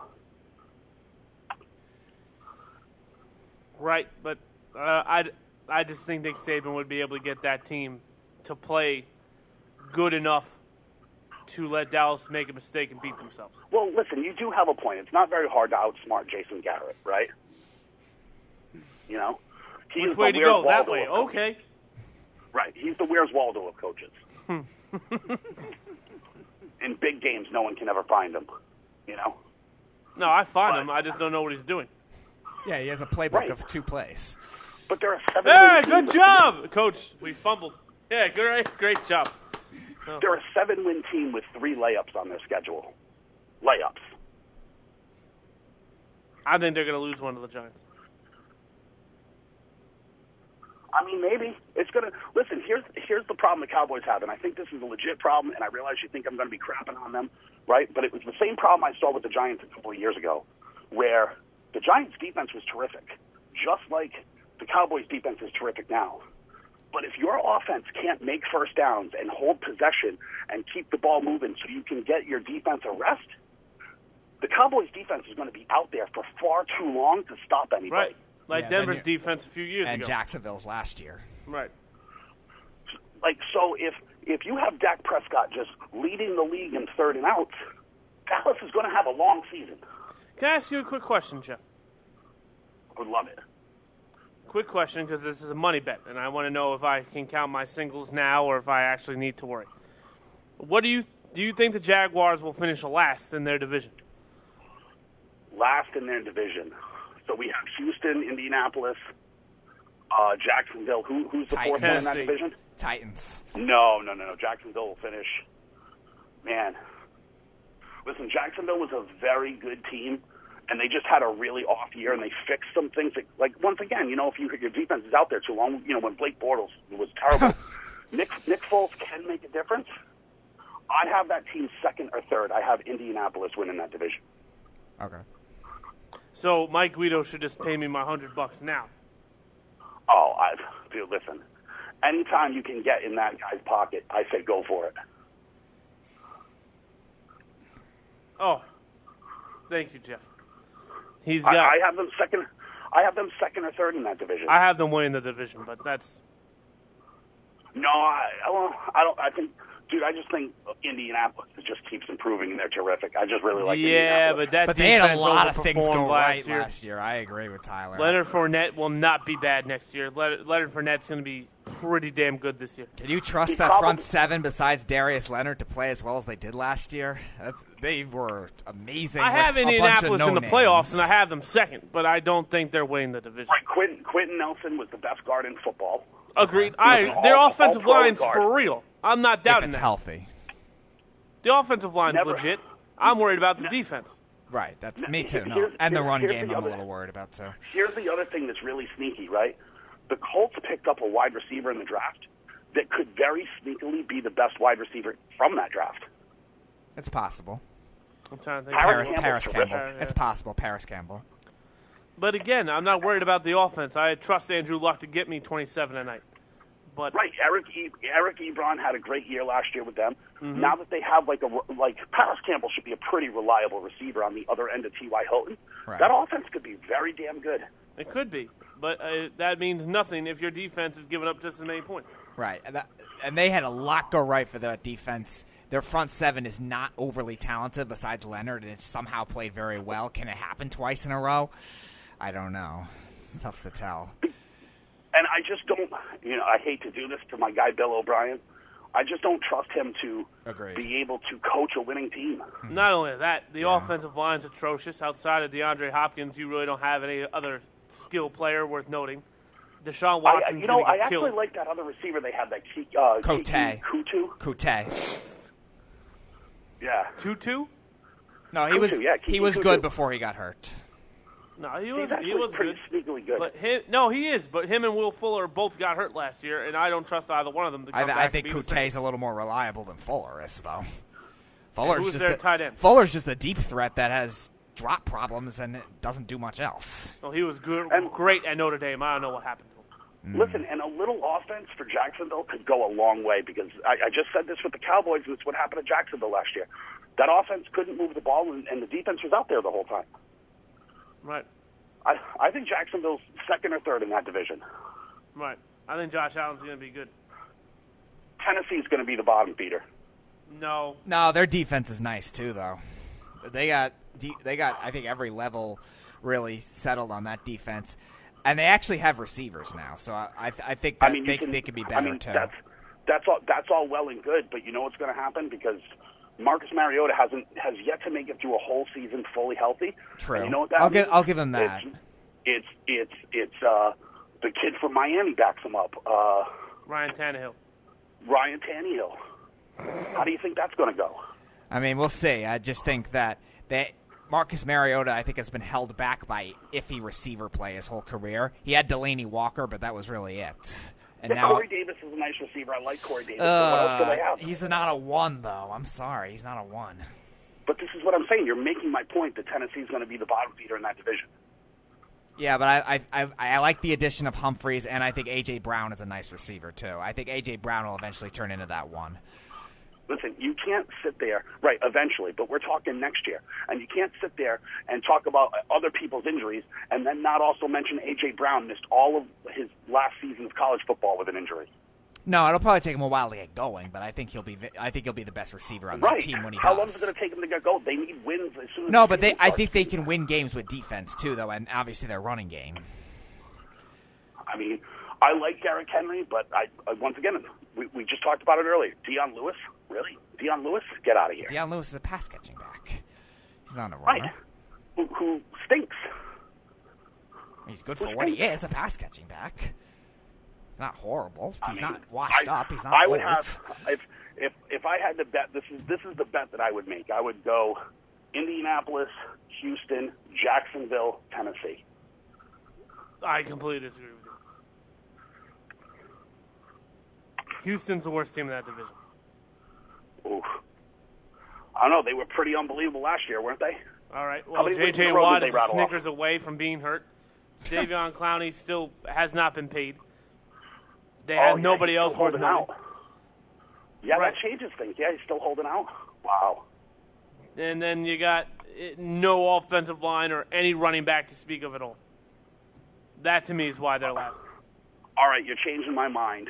I'm going to go Indianapolis, Jacksonville, Tennessee, Houston. I'll go with you. Okay.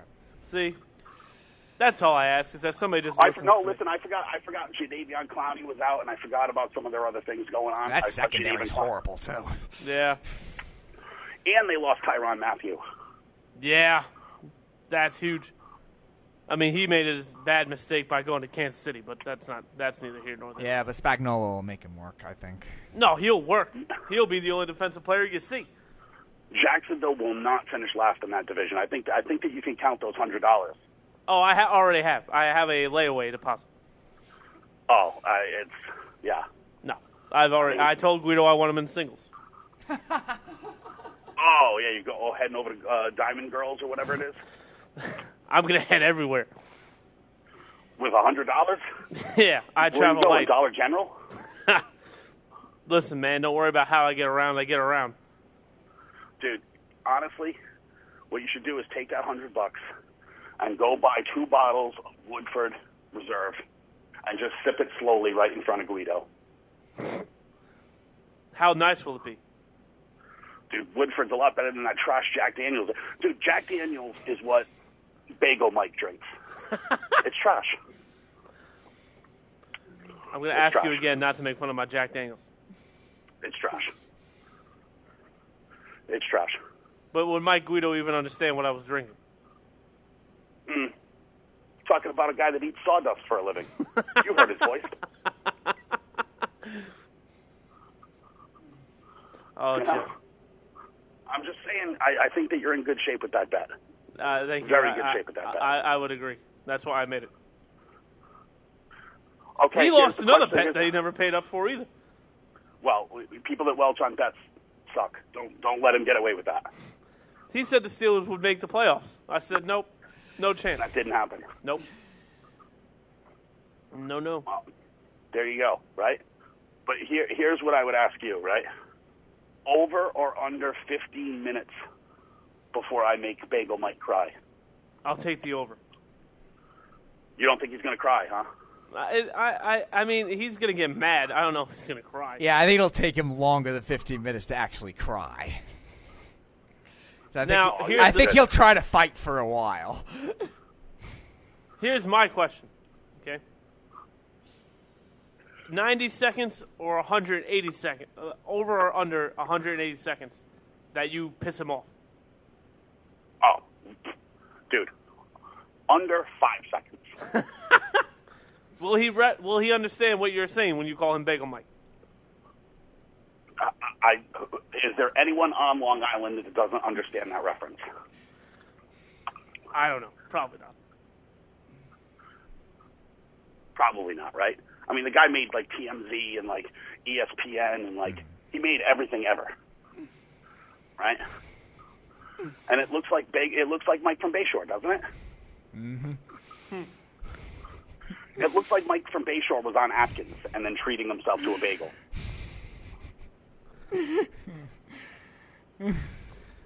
Next Thursday, huh? Yep. Yeah. That's what I was informed. And I think Rodney's going to be here. He's going to lift up his third chin and dab his eyes to like blot all the tears coming out. But Mike is a small guy. I mean, he could lay down and be taller than he is standing up.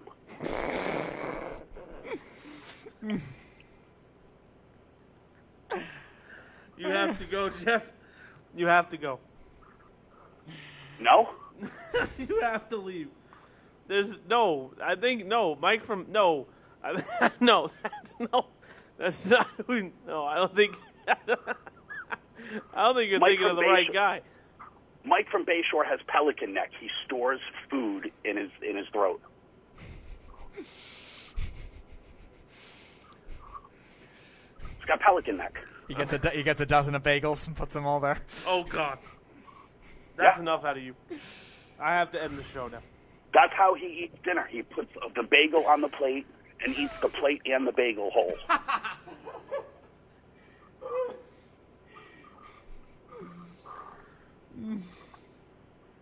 Jeff, buddy, when I'm in Florida, I'm going to have to give you a call.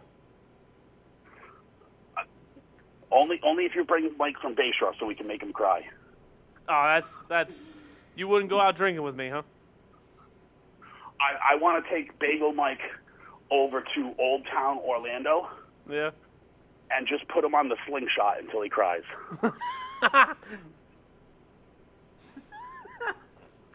You might need him pretty drunk to do that, Jeff. Nah, I mean, you've seen him. He looks constantly drunk. He's got those crossed eyes, that lazy eye and stuff. How can you tell when he's sober? When he's drunk, the eye actually straightens out.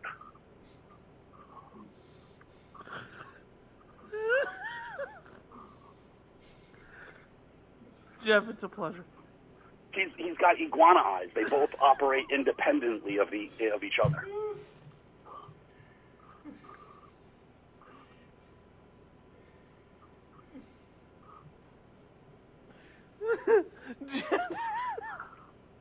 Jeff, it's time to go. It's time to go, Jeff. I'm going to make him cry. See, and this is what's going to make him cry. Do you see what's happening? Like, I haven't said anything, like, overly offensive. I called him, like, iguana eyes and, like, things like that. but he's going to cry because he's going to see the rest of you laughing, and he's going to know that everyone is laughing at him, and it's going to make him cry. I don't know. Maybe I shouldn't be here next Thursday. I think you should, though, Tyler. I think so too.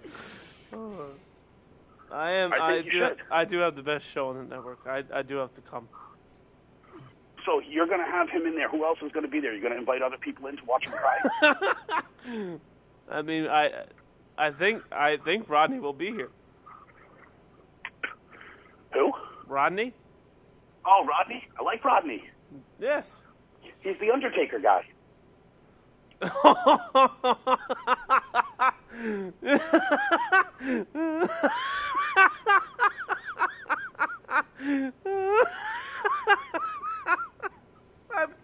That's terrible.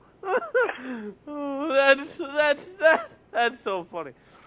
No, Rodney knows. He said he's gotten that a bunch of times. I actually got that one from Rodney. I'm sure that. Rodney's a great dude. Rodney's a great dude. He is. He's funny. Right. Oh man, Jeff, buddy. Rodney gets mad at me when I make fun of other people. Really? And that's what's going to make it more enjoyable. Oh man, you watching SummerSlam, Jeff? No, I don't watch wrestling. Oh. The only thing I know about wrestling, right, is that thing that happened, I don't know, six or 8 months ago. That girl that did those, like, wrestling shows in bars, and she was like, "You want the tuna?" And she stuffed the girl in the mouth. What? You don't know about that one? No. That sounds like something Errol would say to me. Yeah. No, there's like a wrestler, her name is like Tuna something. Yeah. Tuna something. And they do like an independent wrestling circuit. Like they literally wrestle in like bars. Mm-hmm. Do you know what I'm saying? There's no ring either. They're just wrestling in a bar. Oh, okay. Right? And you can go on the internet and see this. This is not me making this up or whatever. And so the other girl that was wrestling Tuna, her finishing move was she yelled against this girl. She goes, "You want the real Tuna?" And she reached in her shorts. And clearly it was a sanitary product that she pulled out. She reached in her shorts and pulled out a sanitary product. And she stuffed it in the tuna's mouth.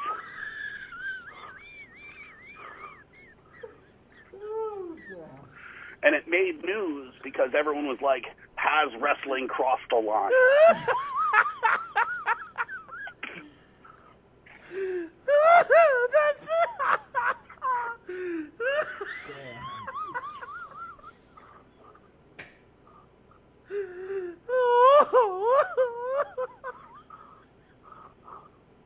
And that was the finishing move. She hit her with the atomic tampon.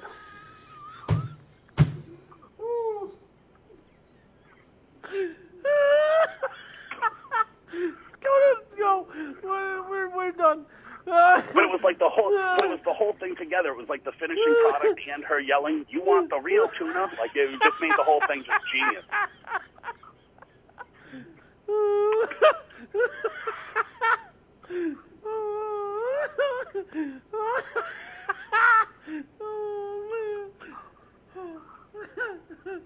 I'm telling you, Tyler, go and YouTube that.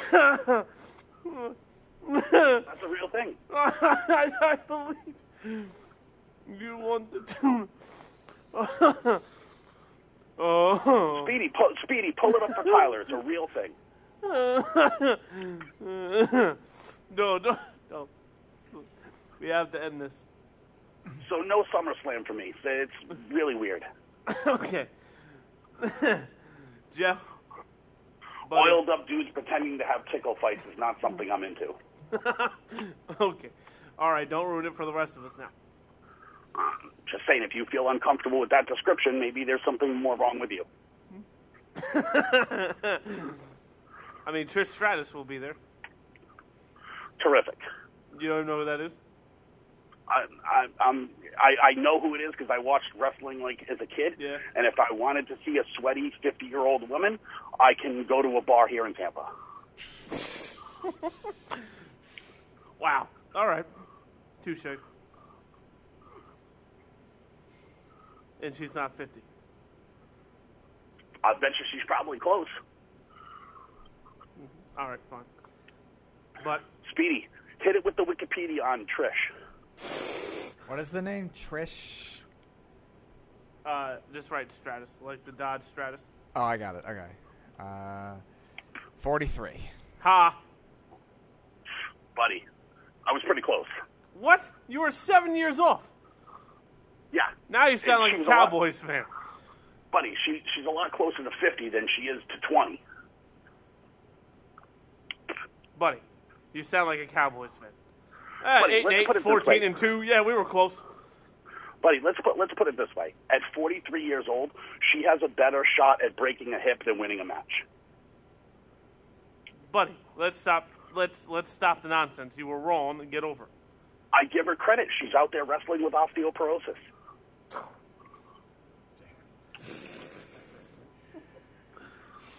Jeff? Good sir?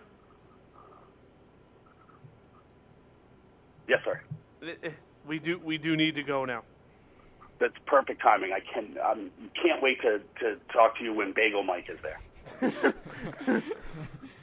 I think this might be the end of my show that day. Buddy, it was over even before that. Wow. This is gonna be perfect. We're gonna make him cry, and it's gonna be an all-time moment for your show. It's gonna be the first time a Cowboys fan has cried actual tears since Tony Romo couldn't hold that kick.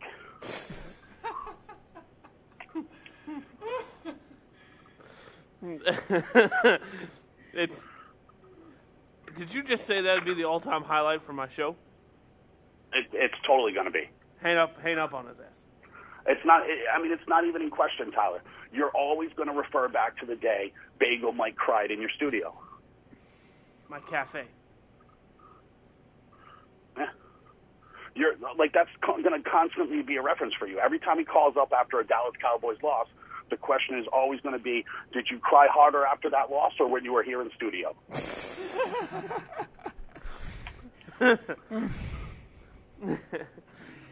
Can you get me out of wearing a dress?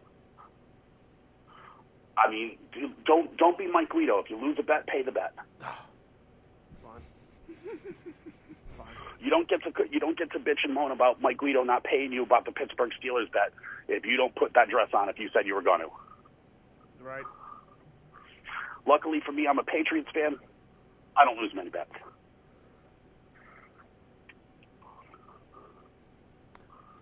Jeff? Speedy had to. Speedy put on the dress. There's plenty of pictures of Speedy in a dress. Oh, you can say everything that you want about Speedy, and you would probably be right. But he pays his bets. I did. And I wore a stupid Cowboys jersey on air, too. Oh, you also had the dress on with the lipstick and the wig and the heels. Oh. No, I didn't have heels. No heels. You had everything else. I had everything else, yeah. Thong? Jeez. That's what they should have made him do, is twerk to the thong song. Don't give Errol any ideas. Yeah, Errol's about to bust in here with an idea right now. He doesn't have many ideas. He's been throwing that dress idea out there for years now. It's the only idea he ever has. I mean, he hired me. That's a pretty good idea. And, I mean, let's be honest. It's pretty creepy to see a grown man throw a dress bet out there every freaking time. I think he enjoys it more than anything else. I think secretly Errol wants to lose the bet, so it doesn't seem creepy that he's actually wearing a dress. You know? Errol has the same personality as the guy that kidnapped Ted in the first one. Oh. Wow. He puts the kid to bed for nap time, and then he dances weird, drinking a Midori sour. No, boy. All right, Jeff, we have to go now. Our audience is... All right, gentlemen, I bid you adieu.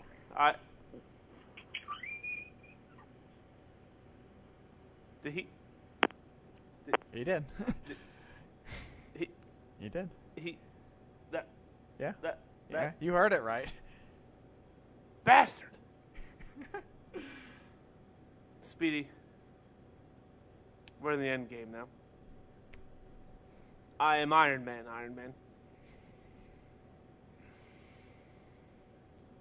I didn't stutter. I said, I am Iron Man. So I'm telling Iron Man, no, I'm Iron. Okay. I know. I need to play that song. What song? No, like every time you do that, I am Iron Man. Oh, what song is this? Oh, is this Motley Rose? Is it Motley and Roses? Guns and Crew? No. Shut up, stupid. Anyway, Speedy, tell them where they can find us.